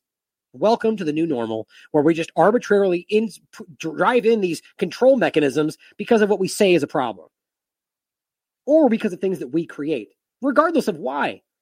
This is crazy overstepping from a totalitarian government mindset. But lockdowns are coming back at some point for some reason, one way or the other. And this is likely one of the reasons why, as we've already played for you. Derek and I just talked about. On that note, by the way, I should have included that great interview I just had with Derek. I want you guys to check out. Talking about the World Economic Forum, the Davos meeting, and everything that just happened. It's an important discussion. Oh, yeah. Put these up today. Right here. Make sure you check this out. It's a really good conversation, too. Meeting reveals your future, whether you like it or not. Now, here's one of the things he pointed out. Alibaba Group President Michael Evans boasts at the World Economic Forum about the development of an individual carbon footprint tracker to monitor what you buy, what you eat, and where and how you travel. At first, with benefits, but when and how long until the negative consequences come for not doing it? We're developing, through technology, an ability for consumers to measure their own carbon footprint. What does that mean? That's where are they traveling? How are they traveling? What are they eating? What are they consuming on the platform? So, individual carbon footprint tracker. Stay tuned. We don't have it operational yet, but this is something that we're working on. Also note that nobody seemed to be excited about that in the crowd, but so an individual tracker. Now, of course, they're going to say, well, it's your choice and you can do it. That's how it always starts. And who knows, maybe I'm wrong. Maybe it won't end up that way. But just recognize that we're seeing a not even slow these days, slower than it has been over the last year and a half, but a creeping direction drive toward tracking everything you're doing, carbon footprint, social credit scores, which this is the crazy part about it. If you actually listen to what they're saying, listen to what they're saying we're going through, listen to what these things are going to cause, I'll show you next. They're telling you this stuff. They're telling you that this is going to be implemented because we have to, because we're going to kill the planet, and so on and so on. That they will use these things for ESG scores, for social impact finance kind of discussions, where they're going to use these things to drive you to take action they decide is best for you. That's not a secret. They're openly saying this stuff. And yet, if you talk about this in the Twitterverse and the corporate media discussions, you're fake news and you're hype, you're a fear monger and you're lying about it. It's just like everything else we've already discussed. They come up and they yell you down for things that we can literally prove right now. It's very sad, but this is coming. It's right in front of us. And we see things like this, which is the next logical step. Because yes, we're going to say if we read the documentation about what he's discussing, it talks about benefits and positives and discounts on this or that for doing the right thing. But again, how long until it becomes, well, guess what? Your phone will be shut off if you don't do it. Well, because we're all going to die if we don't, right? That's the kind of sentiment they're pushing. We have to because COVID's going to kill everybody, or because climate change is going to kill everybody, or because whatever. Well, I'm blanking on the other one. What's this? Oh, you're right. Because the fuel is going to run out. We have to. They're going to push in a hyperbolic, fear-mongering narrative, whether it's real or not, to drive in what they want. And we've already discussed this. This is from April 2022. Nigeria blocks 73 million mobile phones in a security clampdown. They have this access already. And the point is, once they decide to with things like this and social credit scores for whether you're doing the right things or sharing the right content, they can take these actions. And they're openly telling you they're building this out. Here is, and these are Andrew Lawton shared a lot of this. Great content creator from Canada. He's also on Super U. Speaking about small and medium businesses in Davos, Norwegian finance CEO Kirsten Bratheen says energy transition, which is what they're telling you we're going through, a transition to the green future, which is the Great Reset, which is Build Back Better. Understand that. This transition, which they'll tell you we're currently in the middle of, will create energy shortages and inflationary pressures. But this pain is worth it. You've heard all of these words in reference to Russia, bad guy, Putin, Ukraine. So explain for me how that's possible. How can this guy sit here and bluster about how, where was it? About how it's only Putin that's causing all of this, only Putin and Russia. Yet right now they'll stand up and say what we're currently doing is going to cause energy shortages and is doing that. And inflation, like your prices, like your food shortages, like your gas inflation, or all of this stuff. How do you explain that? They can't both be happening at the same time if you're arguing only one exists. The reality is, in my opinion, this is almost predominantly because of driven to reality actions, such as what's happening in Ukraine, on top of the fact that they're using that to cover what they're creating with their rebuilding and reimagining your future. Because guess what? You have to destroy these things for them to be rebuilt. And again, that sounds like conspiracy theory to people that don't want to hear it. But if you pretend that's fake, it's exactly what they're saying. I mean, verbatim. Frustrating. But then here's the best part. Because this confused old man literally just told you that it's all Putin. And by the way, so did she. And I'll play that next. Or maybe let's play this first. Here she is saying his policies helped to get it back. His policies has helped the economy, or excuse me, his policies has helped the economy get back on its feet. Correct the same problem. But here's what she says again. Same point. The next question would be, does President Biden take any responsibility for his policies potentially contributing to inflation? His policies has helped the economy get back on its feet. That's what his policies has done. Right. So no, not even a fraction of the responsibility, right? Good job for regurgitating the talking points that you can barely read properly. But here is what Biden just said. And again, just because I feel like it's always have to point, I don't have to, but you know, people would love to take these as racial points. They're not. You utter racist for thinking that because you're wrong. She's just dumb for being dumb. It's nothing to do with her skin color. But here is what Biden just said. Joe Biden says, when it comes to the gas prices, we're going through an incredible transition. Wait a minute. But you just swore up and down that it was only because of Putin. That guy at the EU said it was only because of Putin. So how can we be going through a transition that's causing the gas prices to change? You can't have both, guys. When it comes to the gas prices, we're going through an incredible transition that is taking place that, God willing, when it's over, we'll be stronger and the world will be stronger and less reliant on fossil fuels when this is over. Now, I'm all for a less reliance on fossil fuels, but I'm nonetheless, on top of all of it, that we shouldn't be forced into one direction or the other, but at the end of the day, we should be promoting things that aren't killing the planet, right? I mean, that's just a basic reality. That's not talking about climate change. It's talking about how we obviously are hurting the planet in 1,000 ways, including masks and gloves and everything else. But as it even says right here, Biden says the transition away from fossil fuels is incredible, right? He's talking about the transition away from what we're using traditionally to make gasoline and do all these things. And the point is that is a transition, which is causing gas prices to rise. Okay, it's just so embarrassing. So as I said, but wait, I thought this was only Putin's gas hike. And any suggestion otherwise was conspiracy theory. What, am I confused? Let's listen to what she says again. The next question would be, does President Biden take any responsibility for his policies potentially contributing to inflation? His policies has helped the economy get back on its feet. That's what his policies has done. When we talk about the gas prices right now, this is indeed Putin's gas hike. This is what we have seen in the most recent months of what we've seen at the gas pump. I just can't stop. God, I can't even take it seriously. She's terrible at that. You didn't even make sense. You didn't even answer the question. They never really answered the questions, but the man was just clumsy. I went over this before. It's just embarrassing. But the point is, guys, that that's Putin's gas hike, Putin's hike. like Pelosi. That's all they know to say. Putin's hike, Putin's gas hike, except Biden literally just said the opposite. Now, it doesn't have to mean that Putin didn't have an effect on that. I could say that. Obviously, any kind of uncertainty, any kind of, what's going on wartime is going to have effects on these things, real flow of oil and so on, right? But you can't pretend stupidly that it's only Putin when, one, these things rose most of the way, maybe at least half of the way before this ever started. And even Pelosi admitted that. On top of that, where he's now admitting that it's the transition that's at least causing part of this. So why this clumsy effort to say it's only Putin, both from the European Union side of it or from the White House discussion point? Because they're just hypocrites, guys, because it's all a post-truth world and they're lying and they're saying one thing this way, one thing that way, and it doesn't matter unless we do something about it. I think they've lost control of this narrative. They just don't care. And I think they've gotten to a point where they're like, well, look, no one's done anything yet.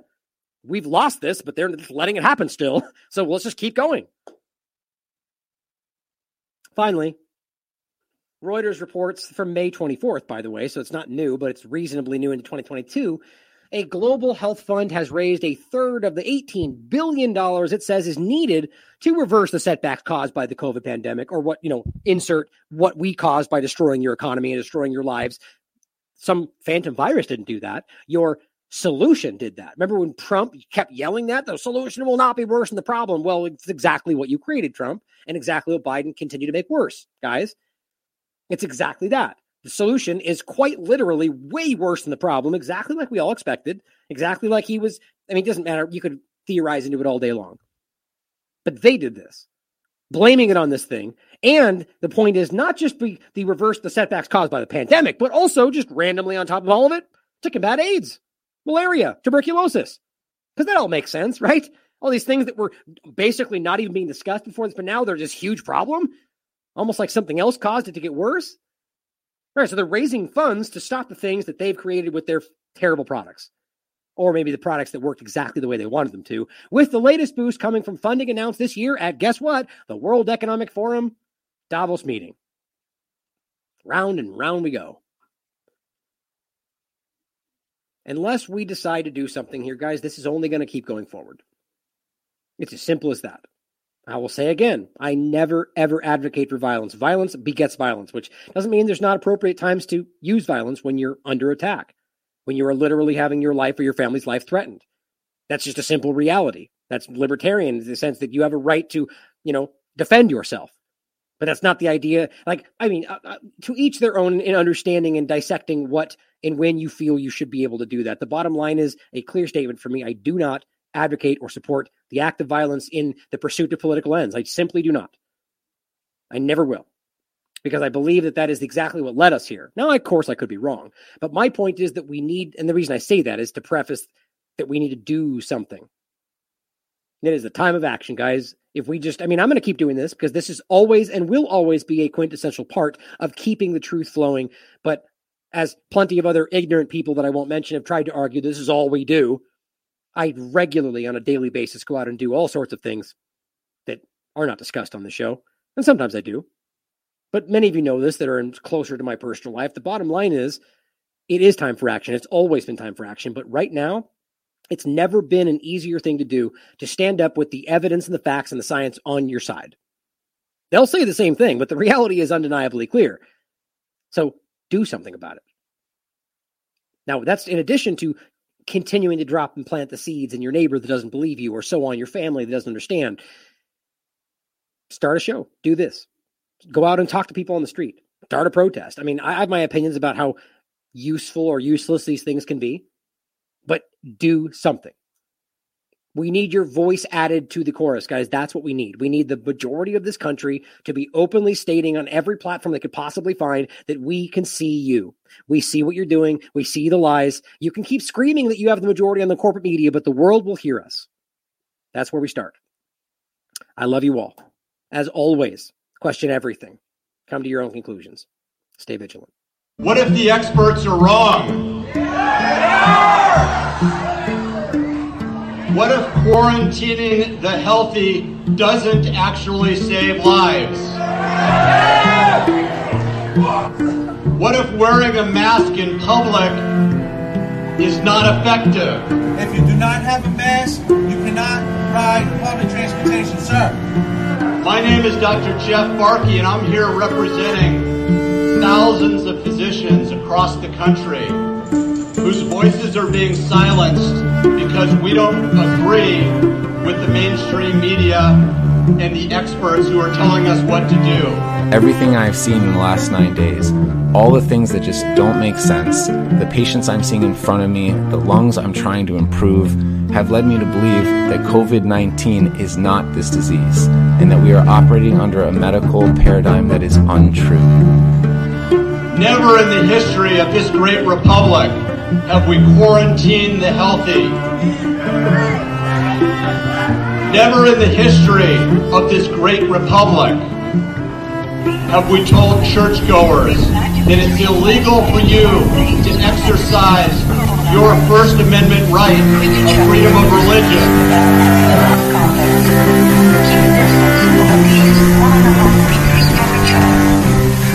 Never in the history of this country have we been told that you can't go to church because it's non-essential, but you can go get an abortion because that's essential.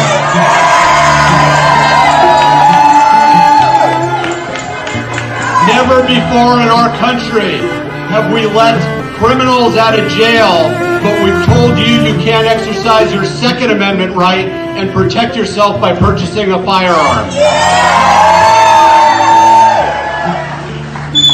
When liquor stores are deemed essential, but your businesses are deemed non-essential, there's something wrong going on. We called people's utilities this week and made them pay what could have been their last check to us to turn their lights on in a global health pandemic. But you don't care about that. You didn't want to meet. This booklet, the Declaration of Independence in our U.S. Constitution, was never designed to restrain the people. It was designed to restrain the government. We're realizing that the fatality rate of this virus is in the ballpark of a bad seasonal influenza. Do not let your voices be silenced.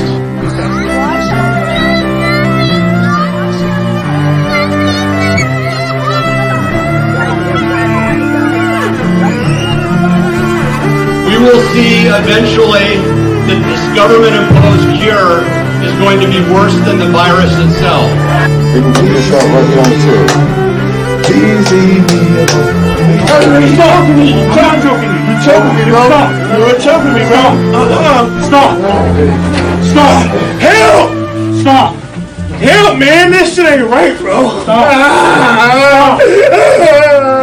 Stop. This ain't right. But what's happening now as unemployment reaches 20 to 30 million people is those folks are now becoming dependent on the government. And what government dependency causes is a larger, more tyrannical government. Look. He ain't even do nothing. He ain't even do nothing. Look. He ain't even do nothing. We, the people, want to put our government back in its place. We want a small representative government, not a large tyrannical government. I'm here representing thousands of physicians around the country whose voices must be heard. We've never seen where we quarantine the healthy, where you take those without disease and without symptoms and lock them in your home. So you guys are asking me to leave the store for not wearing a mask when I have a medical condition, even though yours is pulled under your nose. There's a note that says I don't have to bring a note, and yours isn't even on. Just do whatever you want to do. It's America, right? Listen, Get out.